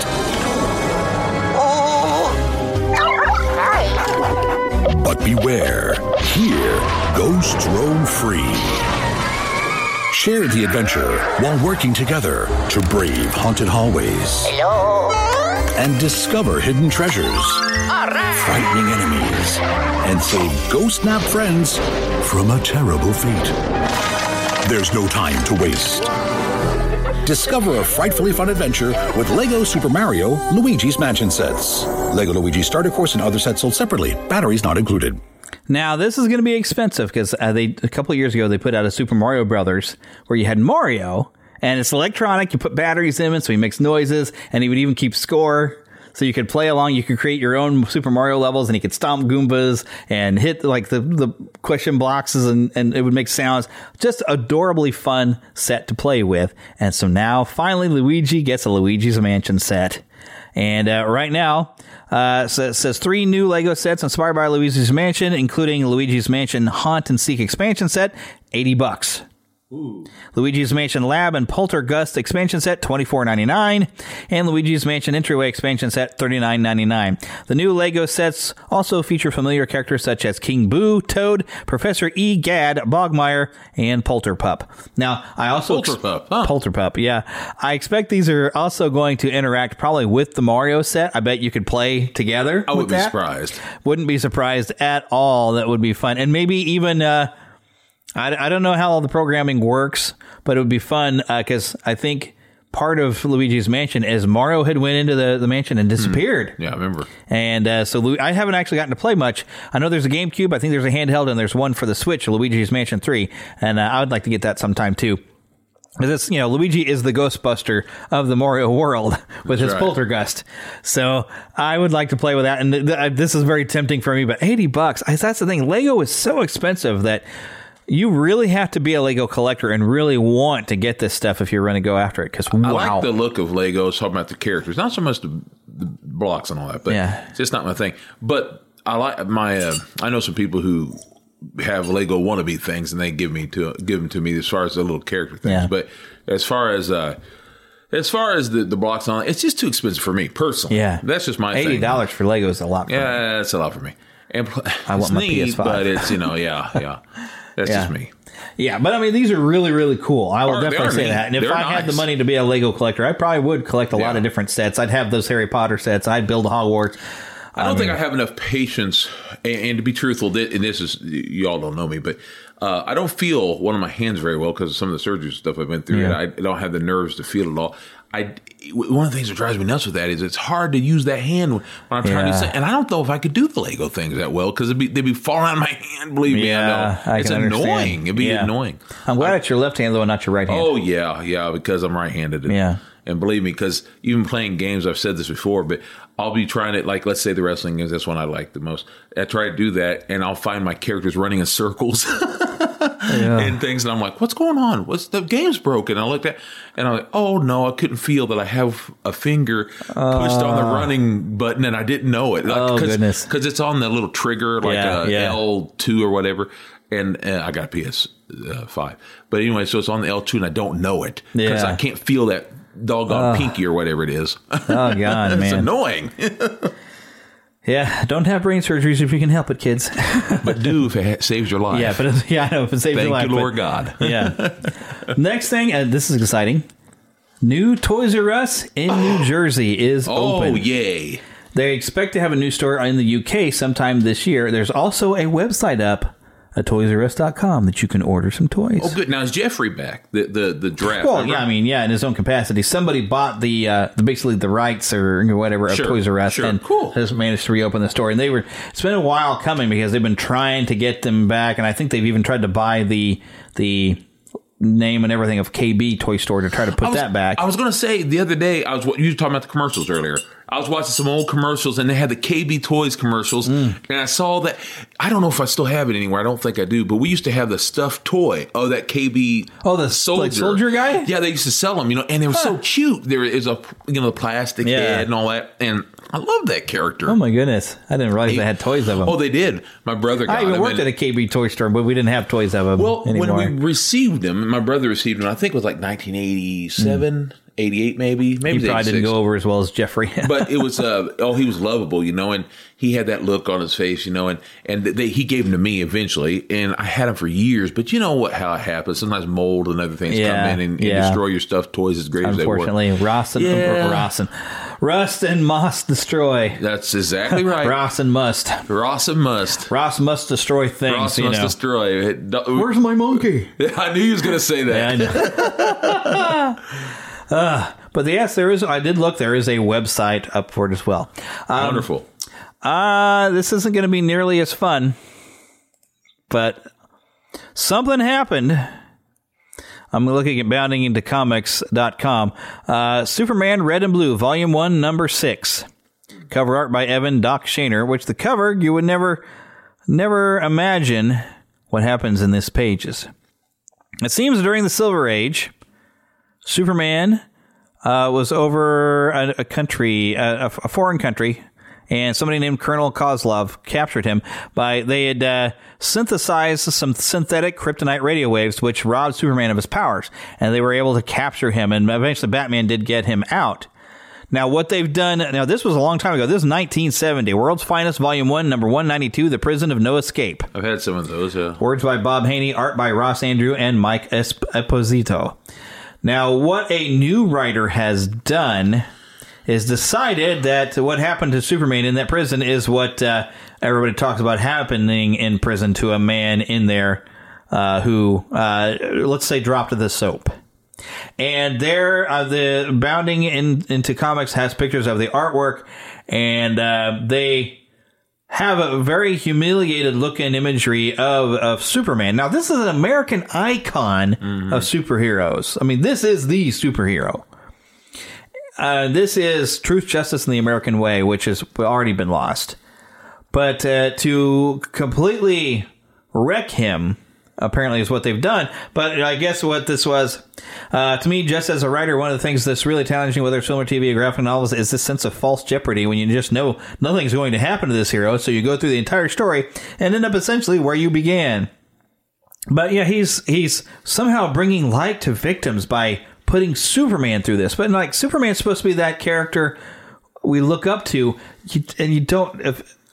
Killing him was one thing, and because he's going to come back, but this is, I don't know, this is different from killing him. This is just, it just seems wrong. Humiliating him. It is. You've humiliated and brought down the role model of superheroes. This is a guy, even he's a fictional character, you look up to, and he in his greatest times, he expressed an ideal. Back in the Christopher Reeve days, there was like, they could be a great people, Kal-El. They wish to be. They only need light to show them the way. He was supposed to represent the American ideals of freedom and standing up and doing Boy Scout or what. And people think Batman's cooler, but even Batman respected Superman for being who he was. Well, and the thing that irritates me in this sense, if I remember right, in this situation, is not even that as much, because this stuff happens, unfortunately, to people who get terrible things happen to them. But what bothers me is that's not what makes or breaks a man or a woman or a person, human being. But the fact that they have it as if he had been kidnapped and taken all this time. Didn't they say they put in a false clone or something else of some sort? I don't know. I haven't read that detail in there. But this it's a screenplay writer. He wrote 12 Years a Slave, the screenplay. This is John Ridley. I can't remember what his, but I guess he's been making rounds on social media talking about what he's doing, and it's a Soviet. This is where both Superman and Batman were held prisoner in a death camp run by the state's Soviet dictator, Colonel Kozlov. So, before, I'm sure in the 70s, they were trying to make a look at, communism and what was going on in Russia and the Soviet Union at the time. I think they were taking a look. I mean, this is right at the tail end of the 60s and the Red Scare, as you would call it. So, I mean, that was the original intent of looking in on this. And eventually Batman finds a way to escape because Batman, that's what he does. He'll find a way out, and he helps Superman get out. Now, one thing that is very interesting. Now, this was a kind of an interesting story with the Injustice storyline when the Joker tricked Superman into killing Lois and blowing up Metropolis, seeing Superman lose it and kill. The one thing that doing it in an alternate universe is one thing, but doing it in the main DC universe is probably not a good idea. But we have a moment taken from this thing where he's meeting with Kozlov. And as Clark Kent, he's interviewing Kozlov, and Kozlov is supposed to be expressing remorse over, all the things he did when he was a Soviet dictator or whatever. And Clark has this vision fantasy of him heat visioning and murdering Kozlov right there at the table. Which, now, I don't know if you would say Superman has ever really been tempted to go that far. I think Batman is more likely to ever be tempted to cross that line. But Superman has to be that foundation, because if he ever crossed that line, that's it. That's one of the things that makes the Injustice games, and even the animated movie wasn't that bad. It was all right. But the game's been better. Ask the question, what if he did cross that line, if he got pushed too far?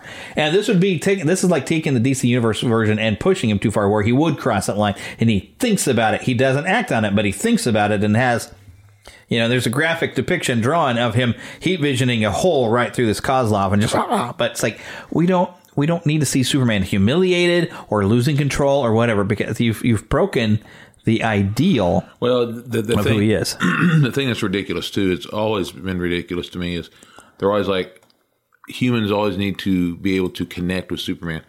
He's not human. He's not human. And he's supposed to be that he's an alien that has human-like principles and human-like characteristics. He grew up in Kansas. He's got this perfect human qualities in personality and strength.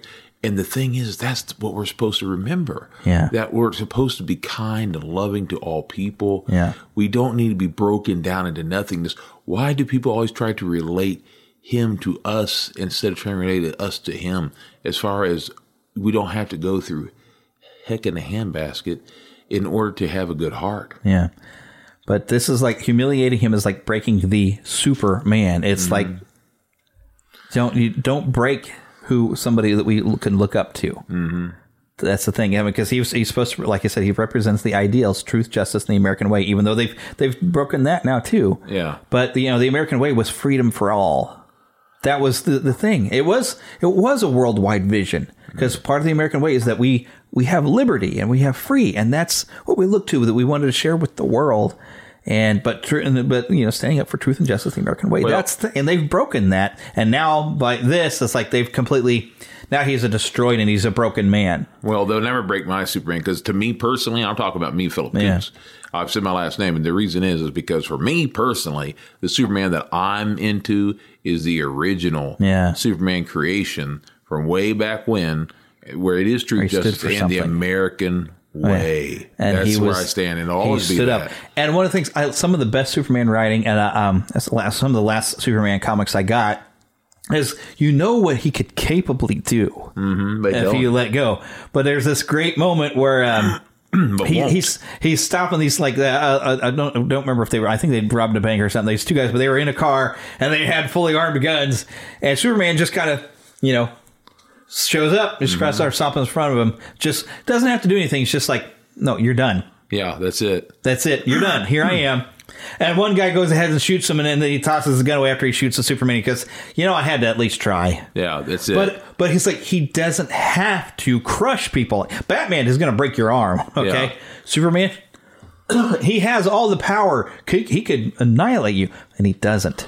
He doesn't use force if he doesn't have to. That's right. Which is even something was great about the classic He-Man and the Masters of the Universe that was pretty brilliant in its own way, is He-Man didn't use force that he didn't have to. Exactly. I love that about him. He's the most powerful man in the universe, but he didn't break people in the old days. He used his head and he used his strength, but he used it in smart ways. But they were teaching us as children to look for better ways. Exactly. We were learning. It was such a great cartoon back in the day. A few years back, I'm sad about this, but a few years back, I had some people that kept on literally physically hitting me. And when they kept hitting me, I would turn my head. Every time they go to hit me, I turned my head, and I turned it again and again. And they kept saying, are you going to hit me back? I said, no, I'm not going to hit you back. And then they tried to hit me again, and I caught their hand. And they said, ow, you're trying to hurt me. I said, no, I'm not trying to hurt you. I'm stopping you. Exactly. Yeah. You see, the thing is it takes more of a man, and by that I'm talking about more of a good human being. Mankind. Yeah. It takes more one to not do what you want to do than to do what you want to do. Just because you can beat them up doesn't give you the right to. That's right. Remember, with great power comes great responsibility. Just because you can doesn't mean you should. Right. to quote a little bit of Jeff Goldblum in there. Little Jurassic Park, little Spider-Man, Uncle Ben, but that's all of it. But that's the thing. Just because you can. Now, you need to probably be able to protect yourself, because you might have to save your own life. That's different. And that's a whole different situation than someone who's just kind of being a jerk and trying kind of start some stuff. And in fact, even when I was taking karate classes in college, we did have a 3-strike kind of thing where the idea, if we got in a situation and somebody's just attacking, we had ways we could take control of the situation, maybe bring them down to the ground, but we're not going to hurt you. I mean, you're going to feel a little pain, but we're not we're not hurting you. But you do that enough times where they get the idea, no. Incidentally, and if they don't learn by the third time, that's when you knock their butt out. But you do it quick. Even as a pastor, I'll tell you this. You are to turn the other cheek. That doesn't mean you're supposed to keep turning your other cheek like a punching bag. God doesn't want that. He doesn't want that. He doesn't want you to be beaten and hurt. No. Yeah. We're to use wisdom and self-confidence and self-control because God doesn't want you to be hurt. If you're ever in a situation, I mean this, if you ever find yourself, a woman or man, ever find yourself in a situation where you're being physically hurt or being hurt inside or out, get away from that situation now. Yeah, protect yourself, but you don't go for revenge. No, vengeance is mine, saith the Lord. Yeah. Men who go for revenge start by digging 2 graves. Amen. That's a good point. I don't remember where that quote comes from. I think it was Confucius or something. But it's true. Who it sounds like. It sounds like Mr. Miyagi. It sounds like a Miyagi thing. Yeah, it does. Men go for revenge start by digging 2 graves. That's right. Yeah. So you don't want revenge, but you need to probably be able to protect yourself. Yes. But never go out of anger or revenge because that's the dark side, brother. That's it. Anger. Hatred. We're combining lots of things, but it's all true. So you find ways to end conflict. In fact, one of the things I loved, one of the cool things I learned, even when I had a kubotan, which is basically like a keychain, but it's like a longer stick, so it's an extension. But I learned to stick your middle finger, and you can find this on your feel for yourself, right there at the bottom of your collarbone, right at the throat. If you can stick your hand out and have that finger right there and stiffen that arm up, they can't come any closer. Because if they move forward, it kind of chokes at them. But you're not doing harm, but they can do harm to yourself. But it does send a message, keep back. I've had to use that on someone before. So, but it's where I don't want to have to hurt you. But and that's one of the things we learn in karate classes. We let somebody who's going to learn, I have the potential to hurt you, but I'm choosing not to. Now, but I'm going to give you 3 chances before I'm going to have to take you completely out. Yeah. And by the way, we're not talking about going around beating up folks. You don't go around picking fights, but it's a good idea to study, to protect yourself. You may have to protect your family. You never know, which is why I'm okay with gun rights, because I want to be able to protect. I believe. Now, I'm afraid I don't have a gun because I'm afraid I can have a temper. I'm animated, as you said, but I'm afraid I'd use it. And I wouldn't want to end up using it the wrong way. I would want to only be able to protect, but I would hate to have to kill someone. I personally am But if they're coming in, if they're going to hurt my wife or something, I'm sorry, I'm going to have to take you down. I'm personally because it's better you than my wife. Thank you. I'm a very peaceful man. Yeah. You may not know this about me, but I am a very peaceful man, very loving man. At the same time, I love my folk. And I'll always do what I can to protect them. Heck, even if I don't know a person, I will protect. Me too. I will protect. And be careful, because I may be dressed like Superman, Spider-Man, whatever. Yeah. And you won't like that. That'll look so silly. And heck, I had it. I don't want to get into the whole situation, but I had a situation even just this past year that I had it. I didn't have to become physical and everything. Thank God. But I had to step up and says, no, it's this. Sometimes the abuse doesn't have to be physical. No. That somebody's inflicting, but I had to put a stop to it. Sure. And but I was glad that it went down a bit more peaceable. But it meant that I had to take some hollering and whatever, somebody getting into my face. But it's God willing, you can be calm in that and like, hey, okay, this has got to stop. All right. There's a sense of power in that, too. Yeah, and I knew it wasn't my power. I really exactly. did. I knew it wasn't me because I'm a skinny armed fat guy. So. But that's the thing is when you talk about turn the other cheek, one thing that I've heard pointed out, never told you to back down when you're doing the right thing. Sure. Okay. You need to slap that cheek. Okay. Go ahead and hit the other one, but I'm not backing off. That's right. It doesn't mean that you change your mind. Right. I'm not changing my mind. I'm just going to let you because is that what you need? But when I'm doing the right thing and I'm standing up for what's right, I don't have to be violent. Now, a lot of people could learn from that because there was a lot of stuff that people were trying to do what they thought was the right thing, and they went to violent means. That's not the way to do it. Nope. When you do right, you just have to stand and say, no, I'm not going to move. No, you move. That's right. Captain America. Amen. Then you just stand your ground. It's like, no, I know what I'm doing is right, but I don't have to be violent to stand on what's right. That's right. If you have to be violent, then you don't have legs to stand on. Now, sometimes, though, you have to protect, and that's where you have to be violent sometimes because you're protecting. Yeah. But that's we're on a completely different tangent, aren't we? That's a totally different thing than standing on a principle. Standing on a principle, you know what? If I have to take the hit to stand on a principle, and somebody's going to insult me for standing on a principle, then you just insult. Because I know what I'm doing. I'm standing for right, and I know what powers me to do it. That's right. But there's a big difference between that and when you have an instance like, say, World War II. The world is under threat and danger. That's when, we need to go to war. We have to stop this. We're in defense anyway. So you have to learn that there is a time and place for a violent attack. That's right. But most of the time, it's not necessary. But there are times. There are times. But anyways, I'm going to tangent. We're teaching. It's my fault. This is a fun show. I think it's my fault. I think I somehow got it going. I don't even know how. But this is a show. But that's Superman. Yeah, that's right. Superman. That's what it was. All the potential in the world to crush, and he doesn't do it. That's it. And I love what Superman Returns may not have been a great Superman movie. No. But that moment where he's stopping like these, these might have been Bing Roberts again. I still love the movie, but I love the moment where he's got the guy that's got the fully automatic Gatling gun. And Superman's just walking up to him, and the guy finally just gives that up, pulls out the gun, shoots the Superman right in the eye, and Superman's just like, "Are we done?" Yeah. He could have taken that guy apart, but he doesn't. That's right. But he stops you, so you're going to jail. But I don't have to maim you. So that's one of the things. And even when they do crossover with Superman and Batman, I think it's part of the Hush first storyline.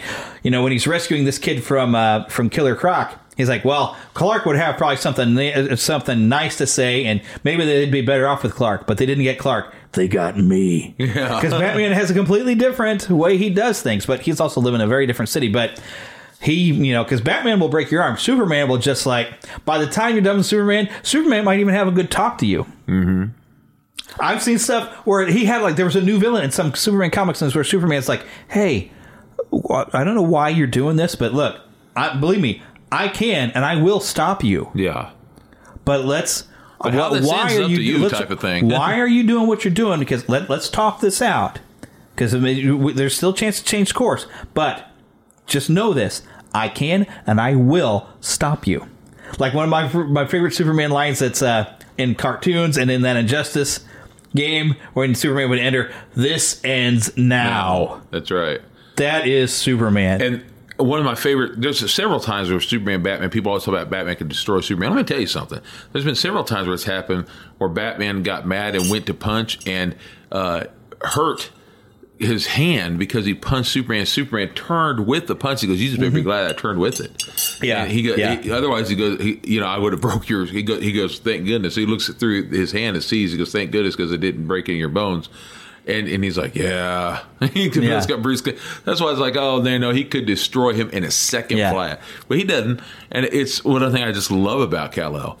That's Superman's real name. Yeah. Kal-El. In case you didn't know. Yeah, in case you didn't know. Yeah, he's great that way. He could, but he doesn't. He doesn't do it. Because he cares enough. And that's what we can learn from. Yeah. I love him. The real Superman. And, oh, golly, even there's something I was watching this week where and it's an old movie where most people probably didn't know the quote of great power and great responsibility. Oh, Teen Wolf. Yes. They showed a clip out of Teen Wolf. It's where he's telling him, it's like, well, you're going to have a lot of power there. I want to call him Marty, but it wasn't Marty in Teen Wolf, but it was still Michael J. Fox. It was like, you have an awful lot of power, but with that power comes a greater responsibility. I'm like, somebody totally ripped off Stan Lee, man. Oh, sure. But it's I knew where that come from, but every time I watch Teen Wolf and they have that little conversation. But it's and that goes for everybody. Everybody has some sort of level of power and talent, but you have a responsibility. And Superman was that icon. And by disgracing Superman, they've kind of disgraced a lot of what he stands for. Yeah, that's right. So should not have been done. But I want to get moving. I have one other thing I wanted to kind of pick out. This was Mark Brooks posted this to his Twitter page. He apparently does work for Marvel, but he listed this out. Step 1, find a problem that's small or doesn't exist at all. Step 2, make the problem seem massive and all-encompassing.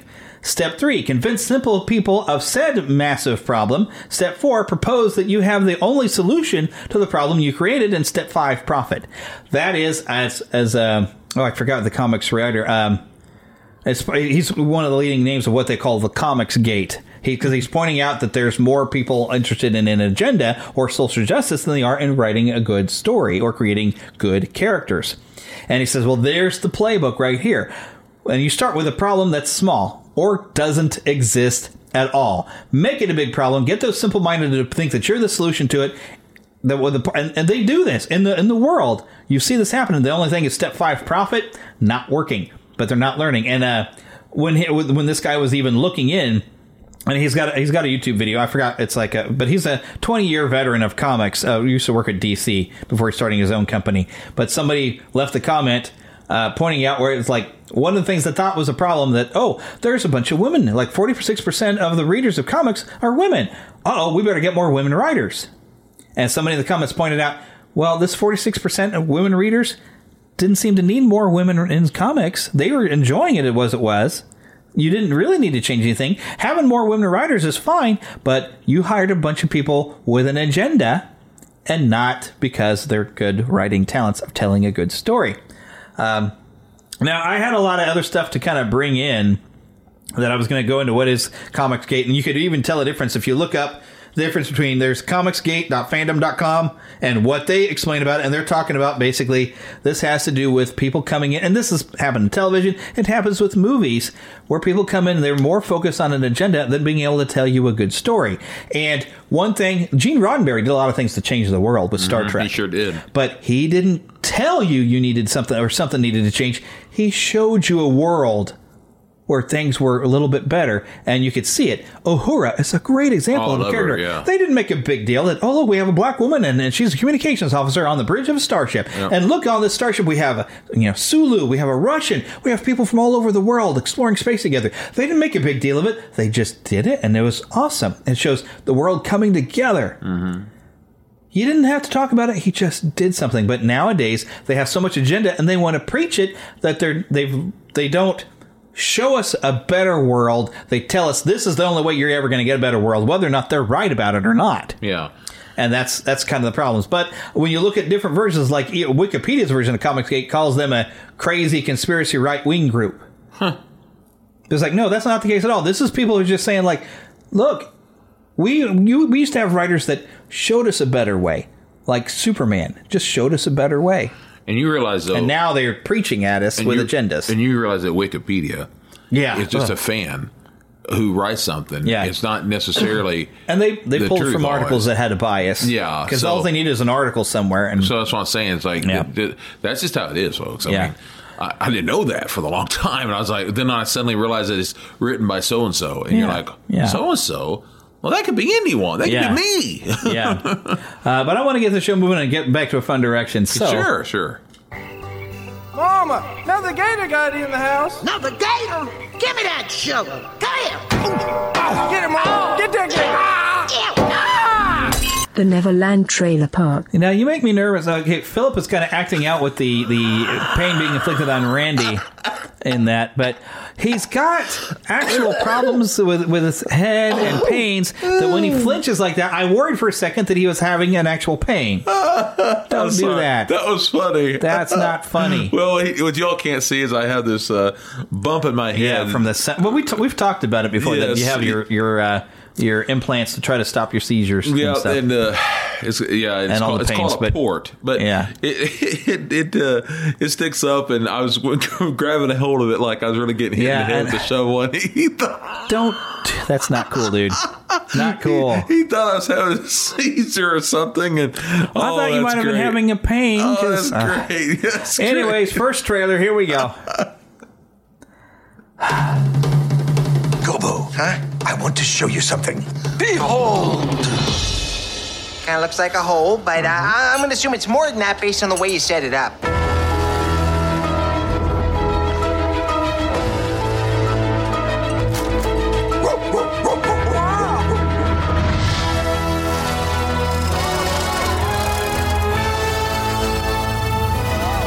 There's a lot of text right now. Hold on to your Belubiuses, because I know exactly where we should go. Tell us in song. I thought you'd never ask. Okay, it's a party down in Fraggle Rock today.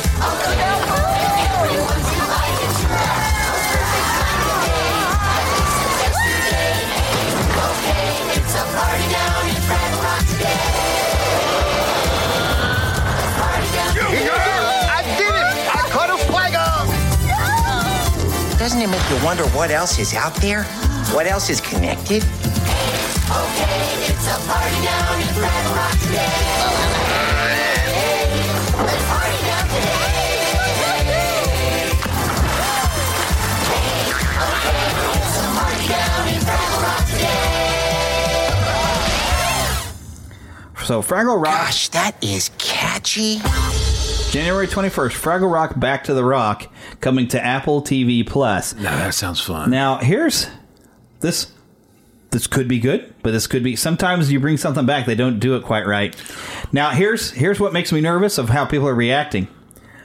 This video, this is the official trailer, 54,798 views. Out of those 54,000, nearly 55,000 people, 948 likes. YouTube currently does not show you how many dislikes they're getting. Yeah. Well, I'll be getting... Comments are turned off. Oh. That speaks volumes to me of the concerns that people may have, because the people who go and... We were talking about people who don't write, but they come in with an agenda. Mm-hmm. Could be. They will take an established name and throw their agendas really far. Now, and granted, the original Fraggle Rock had a lot of kind of lessons, and it came from a little bit of a hippie-ish point of view in a way. Well, it was. It was Jim Henson. But it wasn't bad, and there was still something magical about Fraggle Rock. Fraggle Rock. I like it. And I think a lot of people are concerned with the people who are... Because Jim Henson Productions, I mean, not always do we get good stuff out of even the Muppets these days. That's true. So I think there's a concern. Now, I'm going to wait until I get a look at something.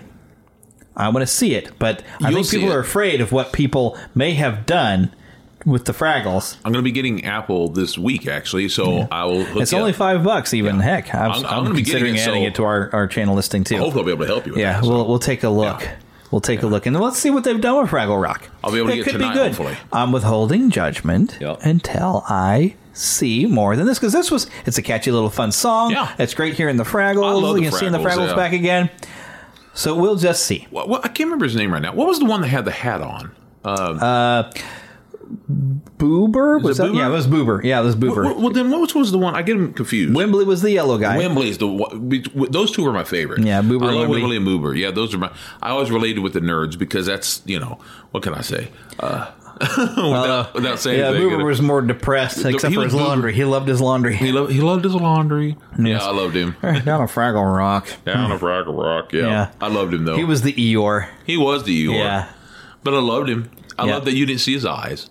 And yet Wembley, his eyes were everywhere. Was it big eyes? So Wembley was fun. Oh, he was a blast. He had almost a Simpsons look with his eyes. Of course, it was before the Simpsons, because he was yellow. I mean, he was great. He was yellow, and he was a little cowardly. Yeah, he was. I loved him. Yeah, he was great. Really was great. Oh, and his eyes actually had a full motion to where you rotate his roll his eyes. Great. And were the I can't remember their names. They start with the D, I think. The Doozers. The Doozers are back. I love them, man. Yeah, always building little things. And then the big people. And the Fraggles would eat them because they were made out of radishes. Yeah, and then the big people. The giants, the Gorgons. Gorgons? I think they're Gorgons, I think. I think it was maybe, yeah. But the Gorgon is what Medusa was one of the Gorgons. Maybe you're right. I just remember I like the big people that are there too. We got Fraggle! Yeah, Fraggles! Yeah, they're great. Because they were always raiding the garden for radishes. I used to have this kid I knew of who was around who had a hard time with he had speech impediment. And I swear to you, he was heavy set, but he had a hard time saying certain things, and he sounded just like that kid, a big guy, and he moved around like him. He goes, "I'll get you all. I'll get you, Fraggles." Oh goodness! I'm looking forward to that. Yep, we've got a lot more stuff to do, so I'm going to dive into our very next trailer, a game trailer this time. I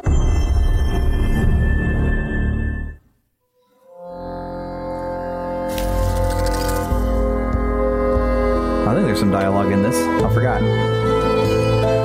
At the eastern edge of the Sundom, the Oseram stake their claims on the frontier. Tinkers, builders, revelers. Meanwhile, The Karja guard their border, afraid of what lies beyond. In the Forbidden West. In Plainsong, a red blight consumes the fields, threatening to destroy the cycle of life and rebirth. The Utaru sing to heal the land, but no hymn will save them. And further west, the Tenakth. 3 clans, each as different as the lands they dominate. After generations of bloodshed, they now cling to a fragile peace, faced with a new enemy. Regalla and her rebels.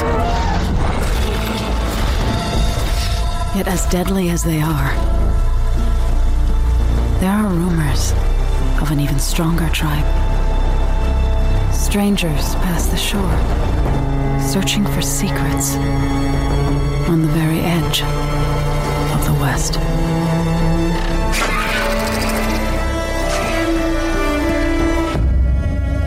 Horizon 2, Forbidden West. Coming exclusively to PlayStation 5. I think PS4 is probably going to get a version. Probably. This is the sequel to Horizon Zero Dawn. Now, this was kind of like a sleeper hit. I mean, I didn't hear anything about the game when it came out, but I started seeing some gameplay of it, and I do own it digitally.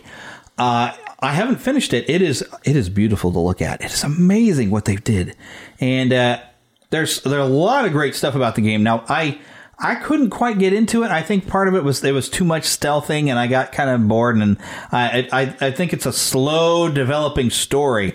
But what's cool about this is basically it's an apocalyptic future where the machines have won, and you have all these machine animals that are running around, and it seems like you're almost this fantasy, like this other world, and you're playing this woman. Aloy, and you get to go as a child with her and then see her grow up and become a hunter, and she hunts these machines because they use the scraps of the machines to continue to survive. But what makes this amazing to look at is you see remnants of our world, but it's been like reclaimed by the earth. You know, you might see the ruin of like some skyscraper, but like it's covered in moss and plants. I mean, this is like thousands of years after we fell, mainly to the machines. But what is cool is like one of the first things you do in Horizon Zero Dawn is, as a child, you're playing Aloy and she gets lost in this building, and you can find little bits of old technology, which everybody kind of fears technology because technology crushed humans, but everybody's forgotten what the world had been like during our time or anything like that. But she finds all these different like data recordings and finds audio recordings of what was happening at the end of our world. And it's been, thousands of years since then, and you've got a completely tribal and a whole new different world. But just looking around at the world, it is a beautiful and it's amazing because it's like a natural world, but yet you see the remnants of cities underneath this world. I mean, are you trying to say it's the end of the world as you know it, but you feel fine? But I feel fine. That's good. Yeah.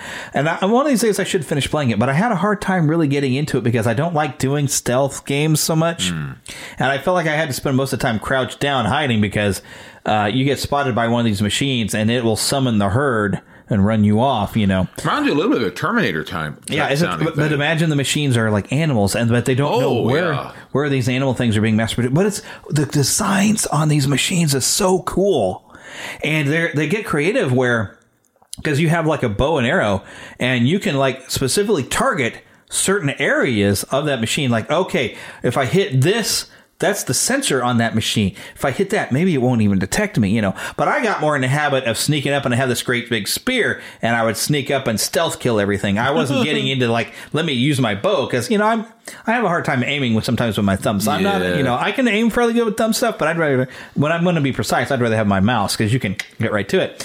But it's kind of hard to be that precise and quick with a bow.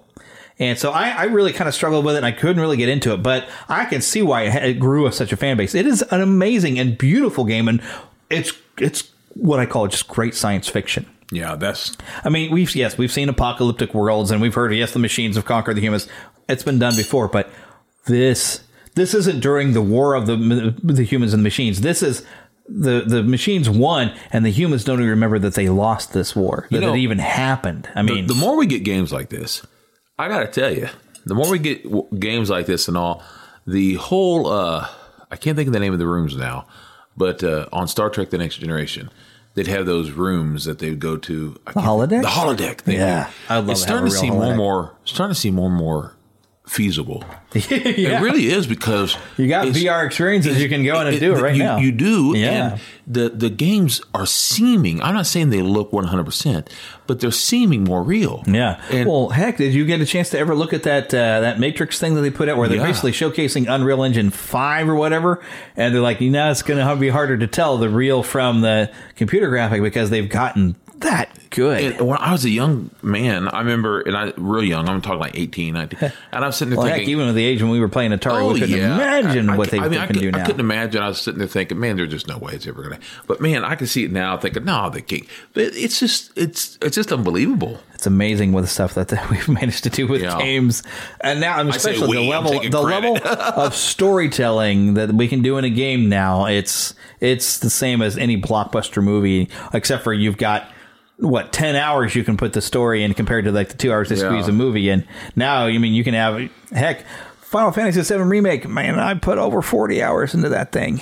Yeah, when I was a kid, it was da da da da da da da. Dun, dun. Yeah. That was it. You didn't have a whole lot of story going on, but there it was. But yeah, we knew. But hey, we loved it. We loved it. If it weren't for that, you wouldn't have what we got now. So right. I appreciate everybody who's involved, in all of them. The million, I'd say millions of millions people. And millions of the Rocks fans. And billions. Yeah. And I believe, though, that this game comes out in March, and I'm going to keep the show moving by getting us into some movie reviews because I got a lot of movies to review. Oh, want to see a movie? Yeah. Any good? It was bad? I'm fuzzy on the whole good-bad thing. My eyeballs could have been sucked from their sockets. I like it a lot. The best movie ever made. A Fandom Nexus movie review. All right, first thing I have on my list, and I'm going to pull up the IMDb on this because I want to kind of list out some of the actors that contributed to this. Now, this is a trailer I talked about a while back. I thought, this looks cute. It looks like a Short Circuit and kind of that Baymax a little bit. This is called Ron's Gone Wrong. Did you get a chance to watch this? I believe it's on both Disney Plus. I did not get to see HBO Ron Max. Gone Wrong yet, but I want to see it. I was thinking, let's just watch it. It'll be light and fun. Oh, this movie was adorable. Oh, I want to see that. It really was. I had a good time watching it. It was fun. And I came up and I was telling Heather, I was coming up for like food or whatever because I was watching it downstairs. She was watching anime or something. I says, this is very much Short Circuit. It's like they lifted the plot of Short Circuit and put it out there. But it's got a poignant message because what we have here is a company that's the equivalent of Apple, who makes the new smart device, but it's this little robot. This little robot is designed to know everything about you and then use that information to help you make friends. But you're only going to make friends with people it tells you that you're compatible with. Huh. And it's not because you met that person at all in real life. It's because the robot says, oh, you're going to be friends with that person through your robot. Now, at the same time, one of the head people of this company is like, we're getting all of this information about you so we can sell you things. Sounds familiar, doesn't it? Yeah, very much so. But it's basically showcasing, hey, this seems like some crazy futuristic science fiction because we all have these little robots, but this is happening now. And it kind of points out because Ron, the little robot, has been damaged. He's got a short circuit, and he's got a mind of his own, and he doesn't have any of the functionality that he's supposed to have. And he teaches us, all the people in there, how to make real friends. Because there's even a couple of people... They were apparently were friends when they were little kids, and now they're in middle school. Their robot says, oh, no, you're not a compatible match. You can't be friends with them. But when they get around and pass the robots, oh, hey, we used to play together all the time. What do you do now? Oh, well, I'm all into science. Well, I'm not, but hey, we can still be friends, can't we? And it showcases that human connection, what real friendship is. And I love the overall message here. Because it's about how do you make friends, and it's not about making friends. It's about being a friend. I like that. Be a friend to somebody. No matter if they're different, somehow different. Be their friend. Don't make them a friend. Be their friend. Yeah. And that's it's not a particularly deep movie or complicated or original, but it's cute, it's fun, and I think for little kids, I think it teaches a lot. I'm going to tell you something. Jack Dylan Grazer, voice of Barney. We got Ed Helms as Graham. Who's the other? Zach Galifianakis is the voice of Ron. There was a lot of different people who voiced in this that did a really, really great job. But definitely, I recommend it. But what you were about to say now? I was going to say, I've had a lot of friends that people throughout my life would tell me not to be friends with them. And like, oh, they're not cool, or... I'm talking 80s now. Cool used to be the word they used, is not sick, because that's, in my opinion, really ridiculous, because sick has how many versions of definitions. But anyway, they would say, don't be friends with them. Look, I say you be friends with who not only you want to be friends with, but be friends with them despite what others say. Yeah. And who knows? I believe God puts people in your life for a reason. Yeah. I believe that. You be a friend to somebody, you never know how that person might bless your life that you never would have thought. Try to befriend people who tried not to befriend you, in the sense that, I'm not saying be their punching bag, but at the same time, there's been people who've been my enemy, and I treated them the way I wanted them to treat me, and we ended up becoming the dearest of friends. So for instance, my best friend in the world, Seth, you know him, first day we met, he took a block and hit me in the head with it. And said he hated me. Guess what? We're the best of friends now. Have been since we were 5 years old. Yeah. You just never know. Yeah.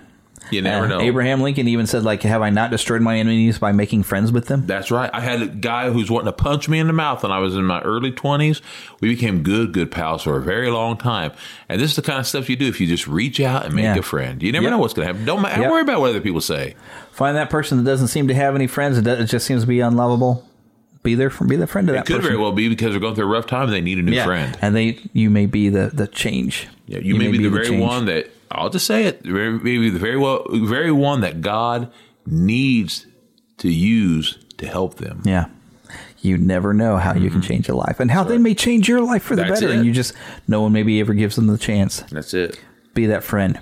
Be that friend. Especially those of you, I love this from the author Frank Peretti. Has this great talk I've heard him give where he was looking at the world of, you got people who will bully or whatever. It's like, you know what? Those of you got muscles in your earlobes. You know why you've become the bigger, stronger guy and you're that great athlete? And so you can be a friend to that little nerdy kid. So when somebody comes and wants to bully them, say, no, nobody's going to hurt them. Not on my watch. Not on my watch. You be that friend to that person, and you can be that protector, and you'll gain the most loyal friend ever. It's like, hey, this is a person who's got my back, who stuck by me when nobody else would. When these people want to hurt me, this is a person who says, no, not on my watch. I'm not going to allow it, brother. because that's what Superman would do. Amen. That's right. The theme of the show today is Superman. That's right. It's become the theme. There's so much we learn, but I love that. It's like, you know what? Be that guardian on the hill that says, nope. These guys are now my friends. Those people that you hate just because they're different or whatever, I'm their friend, and I'm going to make sure you don't hurt them. That's right. I won't let you. And remember, in the movie Superman the movie, what's your name? Who am I? A friend. A friend. That's right. Yep. Speaking to the not-so-friendly superheroes, though, moving on to the next movie, and this is been an old, long time coming movie, but I did some rental stuff, and so I've had 3 movies that I got to watch this week. The first one being Venom, which is stupid monster fun. Pretty much it. I mean, it's a monster movie. That's down to the bare bones of it. It is a monster movie, and I actually had a lot of fun watching it. You know, it does borrow a lot of great stuff from the comics. You have the Life Foundation making an appearance in this movie, but it's not particularly deep. But I had a good time, and I haven't paid a lot of attention to Venom since I think the last comics I got was like the early 2000s, where the Venom symbiote kind of went off on his own a bit. But I haven't really paid attention too much since then. But I actually had a good time watching this movie and even learned of a character called Riot, who was like the main villain. Which Riot, let's see. I looked up where he had come from. There's a lot of different stuff. But Riot is like one of the spin-off symbiotes that came from Venom. First appeared in 1993 in Venom Lethal Protector number 4. He was unnamed. And then Carnage USA number 2, January 2012 is where he first appeared as Riot. But yeah, I didn't really get into a lot of the spin-off symbiotes at the time. I mean, back in the 90s, they started really breaking off and having all these different symbiotes. They had the separation anxiety and all this other stuff. It started getting a little over the top where they had so many different symbiotes I couldn't keep up. One of them symbiotes was Carnage, and of course we'll get into that. But yeah, so I watched Venom this week and I actually enjoyed it, had a good time. It's like I said, it's stupid, kind of mindless monster movie fun. This is actually something I would recommend. I think, if I watch it again, I might watch it next October for like a Halloween movie because it was a monster movie. It really was. So, but it did have some humor to it and everything, because Venom, the symbiote himself, is kind of funny. One thing I did find odd is basically the phrase "we are Venom." It basically implies the symbiote and Eddie Brock together are Venom. The symbiote is an alien, and the name Venom isn't something the symbiote had on its own. I don't believe, from what I recall in the 90s, it was something together they were Venom because they were poisoned to Spider-Man, which later, I mean, that their whole relationship with Spider-Man has kind of changed throughout the years. But then also, I went ahead and I watched the sequel that was this October's Let There Be Carnage. Now, Carnage is one of my favorite villains ever since, I got to share some great memories. I remember I was going, I don't even remember what movie I saw, but you remember there was the movie theater there behind Best Buy over here, kind of near Metro North. There was, it was like a Dickinson. This is where we went to go see Batman Returns, when they re-released the Star Wars movies. That's the movie theater I went to. Remember that theater? I don't remember what movie I went to. I was kind of going by myself to a movie, and I went over. There used to be that little grocery store, kind of in the strip mall, kind of near Toys R Us. I went in there, and they had comics, and that's where I first found the first few issues of the series Maximum Carnage, which I had not heard of Carnage up to this point, but it was Spider-Man comics. I wanted to buy them, and it turned out to be a 14-part series. And I have eventually managed to collect the entire Maximum Carnage series, but this is also what introduced me to the character of Shriek. You get the Demogoblin in there, and you get the Spider Doppelganger in there that came from this other dimension. And this Maximum Carnage was like Spider-Man and Venom having to team up again with Black Cat and Michael Morbius, which now is getting his own movie. Who else did they team with? Deathlock, Cloak and Dagger. I mean, this was tons of folks. There was tons of folks, and I wasn't familiar with a lot of the greater Marvel universe, so I was getting all these little minor characters. Captain America and others making appearances. Captain America making appearances later. Yeah, so there's all these different Harrys that pop up. They even made a game, if I'm not mistaken. That's why I'm still getting there to that. But I clicked the entire comic series. But yes, you are correct, sir. After the comic series, I remember they were making a video game. Now, LJN is sometimes spotty with what they buy up a lot of intellectual property and make games off of it, and they're not always good. But they got the rights to Spider-Man at one point and had been making Spider-Man games. They even made a Sinister Six game. But they got around to making a Maximum Carnage game. And I remember I had reserved this. I was working at Montgomery Ward at the time, and it had I think it was a game. Yeah, it was a GameStop, or what became a GameStop eventually. Right there, kind of near where Montgomery Ward. If you come down a little bit, and there was the GameStop. I had put in a reservation for that game, and it kept getting delayed and delayed and delayed. But I did manage to get the special edition red cartridge, where I also, because I pre-ordered it, I got a cassette tape. Because the music was done by, it looks like Green Jelly, but with the 2 dots, it's supposed to be Green Jello. They were famous for the song, Little Pig, Little Pig, let me in. I love that song. You know, but they had done, and I got a cassette tape of the song Carnage Rules. It was written all from the perspective of Carnage. I remember playing that game. Yeah. Somewhere I probably still have that little cassette tape. That might be worth money now. Who knows? But like they did all the music for the game, and it fit because Carnage, unlike what the movies put a lot of rap and hip hop into it, but Carnage was all about heavy metal and death metal because it was all about the chaos that he believed. His whole thing was about chaos. Yeah. And anarchy. He didn't like to plan what he was doing because no Now, there is no plan, because even Doppelganger says we need to plan what our next move is, or not Doppelganger, but Demogoblin's like, we need to plan our next move. And it's like, don't you get it, fool? There is no plan. We just do what we want. And what he wanted to do was rampage through New York City, killing everyone he could. And the weird thing is, Shriek could amplify the madness of Carnage and infect the people. And wasn't nearby. Shriek the girl? Yeah, she was the girl amongst it. Now, the cool thing on Let There Be Carnage. Oh, and I meant to bring this up.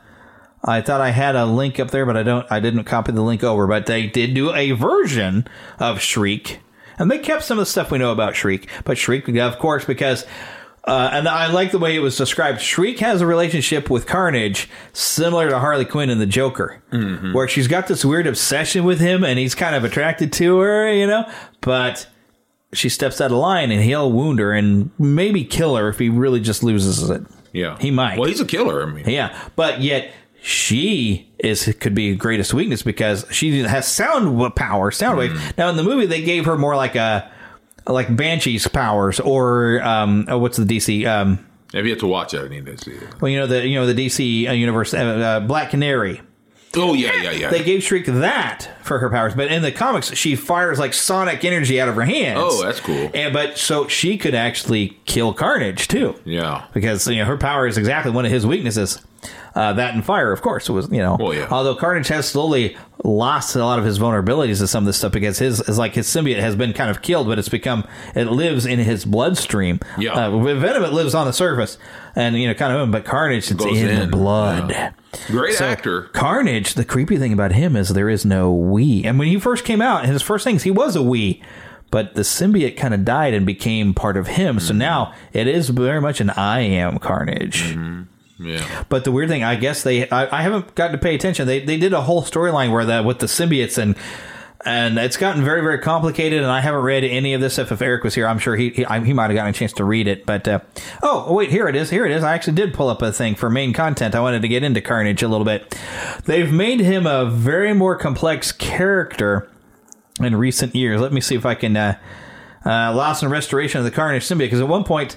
they did manage to separate and killed Cletus Cassidy, but Cletus Cassidy was brought back. And there was a Carnage USA storyline, a Minimum Carnage, Superior Carnage, Deadpool versus Carnage.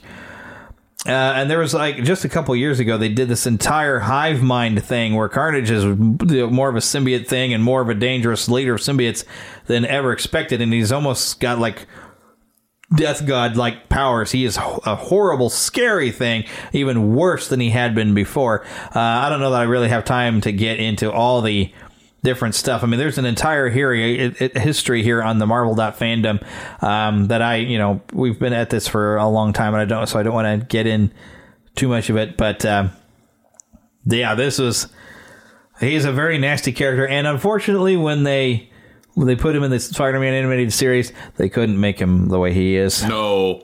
So they did this thing where he was actually working to bring Dormammu into the world by draining life with his tentacles instead of butchering people. I mean, this is... Yeah, Jason and Freddy, pushovers. Yeah. They're nothing compared to Carnage and what he can do and the bloodshed he's capable of. So he was one of the scariest villains I think that Spider-Man has ever had. And and they reflected this in the Venom movie. This is one of the things when they were doing it, I think I even mentioned it on the show, Venom has never been able to beat Carnage on his own. He always had to team up with Spider-Man, but yet they took Spider-Man out of the equation. And in that movie, I tell you what, Venom gets his butt trounced several times before they find a way to finally stop Carnage.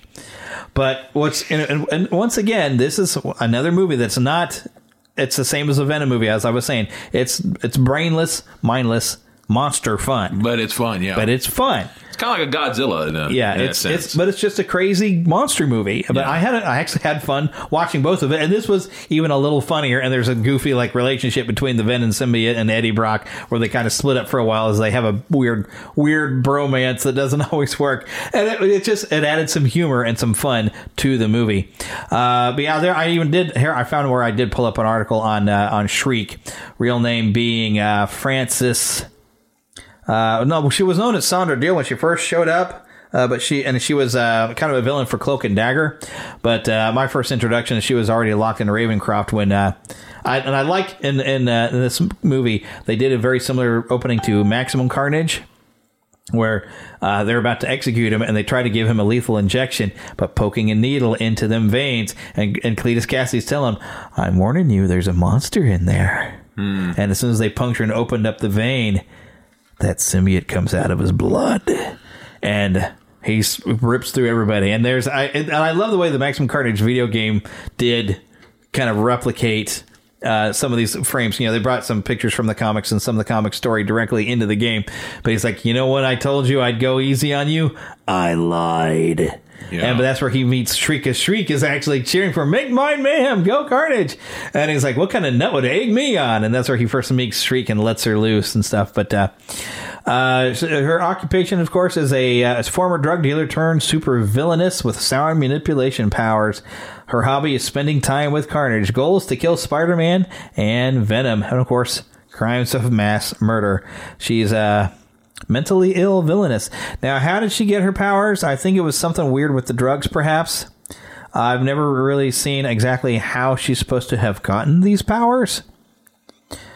I don't know. You know, at one point I thought maybe she's supposed to be a mutant, because it didn't seem like I ever really got much explanation. Oh, no. Oh, yeah, here it is. She eventually ended up with Cloak's Dark Dimension, which awakened her mutant ability to manipulate sound. So, yeah, she got sucked into Cloak's Dark Dimension and then unlocked a mutant ability. I do have a second storyline with her where one of the villains they brought along is Carrion. Carrion is this poor guy who has this weird viral power disease that he loses control of his brain, but his touch is, you'll just rot. It'll just kill you by his own touch. But the guy who is Carrion, of course, he's like a man, but he loses all control of himself and he turns into Carrion. And it's the one story called Shrieking. Shriek is looking to put her family back together that she had with Carnage, and she finds I forgot the character's name, the guy, but he's gotten cured of being Carrion, and he's so happy. He's like, I'm free. I don't hurt anybody. But Shriek, using her powers where she can corrupt, manages to reignite the virus in him that turns him into Carrion. Oh, that's terrible. It's very, very sad. He's a very sad character because he doesn't mean to be it, but he has no mental capacity as Carrion, but his touch is fatal, and you'll just rot. You'll just imagine decomposing in an instant. That's what he does. Think how I first saw Shriek, before I really knew her as a character, was whenever I was going on the Spider-Man ride in Universal. Is she in there? Yeah. Cool. Because I didn't know her. I was like, oh, is that Carnage, or it's not Venom? And then I realized it was a gal. Yeah. And I was like, oh, wait, who? So someone's asked me, I said, I don't remember, one of my brother-in-laws was asking me who that was. And I said, well, it's like a female Venom Carnage thing. And so that's when I was looking it up, and I didn't know the character very well. So I'm assuming that's who that is Shriek. Shriek, yeah. She's kind of got black hair, kind of white-faced, and wears black and white and stuff. There is a female symbiote. Maybe that's what it is. Yeah, maybe there was a female symbiote back during the separation anxiety storyline. Yeah, well, I didn't read all that. But that's who it is, because I remember there being a little bit of red and yellow or something. That was a symbiote. That's not Shriek. Okay, so maybe that's I'm going to show you a picture of Shriek real fast here on my laptop, I guess. I don't know if I can turn that around. Can you see from where you're at? I cannot. I'm dropping my mouse, but there's Shriek. Oh, you know what? I have seen that character before. I just didn't know who it was.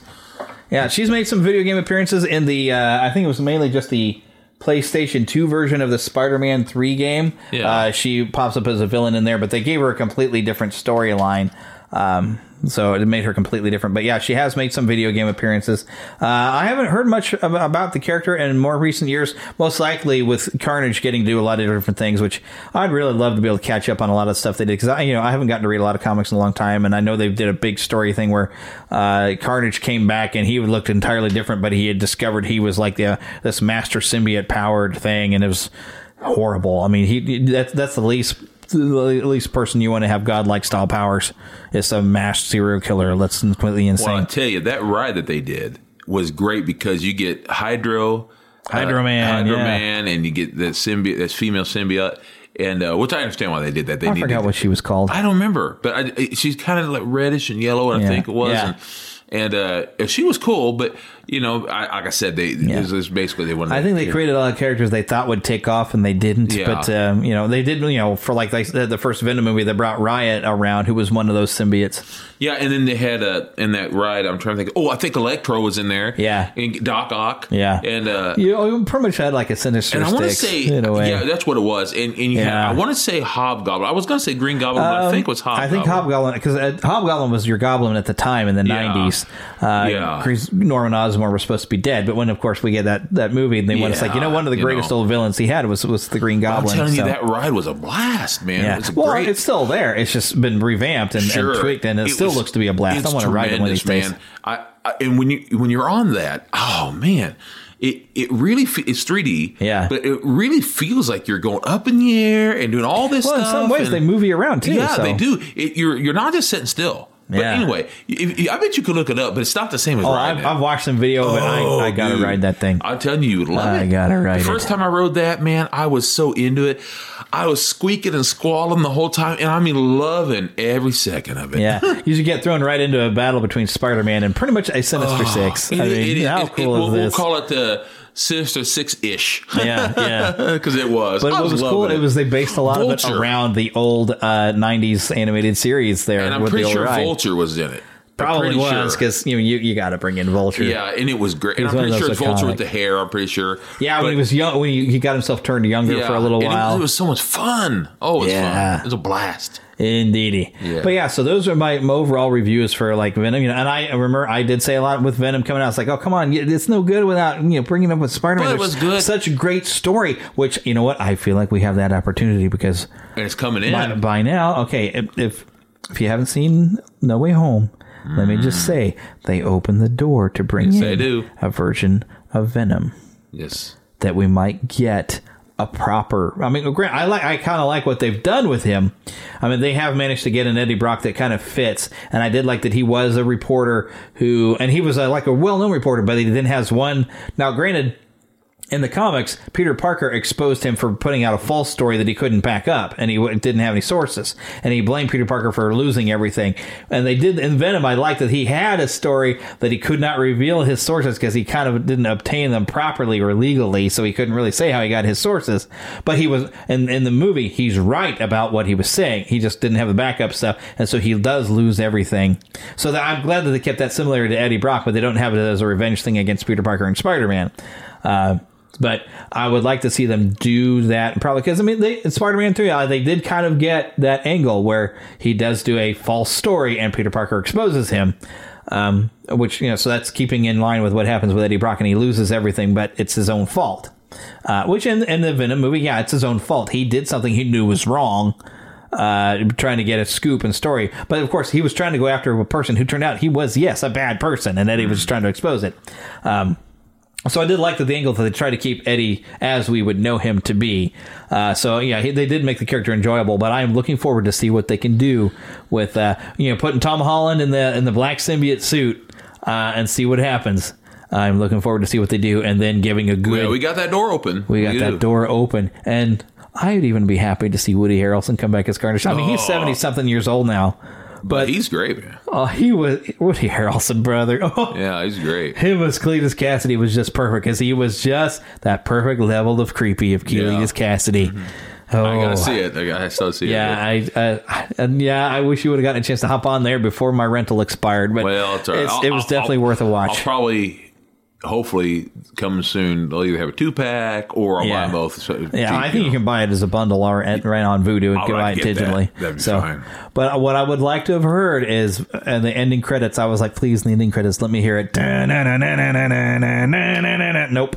No such luck. No green jello in there. It's, Winx Cottage, because like the Venom, we had Eminem, and it's like, why is it rap hip hop? That doesn't feel like Venom, and it's certainly not Carnage. But that's okay. We got what we got. And actually, I do like these would be great October Halloween movies because they're monster movies. Mm-hmm. They're definitely monster movies because people's heads being bitten off and stuff. Come on. Yeah. It's Venom, and I've never gotten to see Venom actually eat brains, but he always wanted to. And in this movie, you kind of get that, and I love the Venom. Can I eat them? It's such fun. And the fun thing about the Let There Be Carnage, that one was directed by Andy Serkis. Now, I don't know. I have no idea if he's directed anything before, but he did a good job. And Andy Serkis, I just love him anyway. So you mean Alfred? Yeah, he's playing Alfred in the new Batman. We'll see. Because that's probably the best thing they got going, in my opinion. Because Andy Serkis, everything he does is great. I mean, golly, the guy is just tremendous. But we better wrap this thing up. This is a super long show. That's what we do anymore. We do super long shows, and I only get like 1 or 2 out a month. That's what we do. But of course, I want to remind you all to go to NeverlandPodcast.com, where you can find links to our Patreon page. You know what? This show doesn't hardly happen really without you. This costs me money to bring this to you. I love bringing it to you. But if you want to jump in, if you appreciate what we do and you have fun with us, consider giving it, even just $1 a month would be great. Just a little bit of help is great. And also check out our sponsor right there on the middle of my page, My Podcast Reviews. If you click on the link there in the page, I get a little kickback if you go and sign up. If you happen to be a podcaster, you want to see your reviews from around the world from sources that you don't get to be shown all the time. These will collect them all and email them to you. It's really great to kind of... Heck, if you haven't left a review, please do leave a review. I've got links for that there as well. And of course, we want to thank Karen Kennedy, Ricky Pope of Christian Nerds Unite, and Darren Wilhite of the Wilhite and Wall Show. Those are the voices you hear doing my intro and my movie review thing there. I appreciate them. It's a lot of fun. Remember to send us an email, podcast@neverlandpodcast.com. Find us on Twitter at NeverlandPcast, Facebook, Neverland Podcast. You can find both a group and a fan page. And of course, you can always leave us a voicemail, 816-226-6492. And remember to get lost. I'm delaying it just because Phil's waiting on bated breath. An adventure!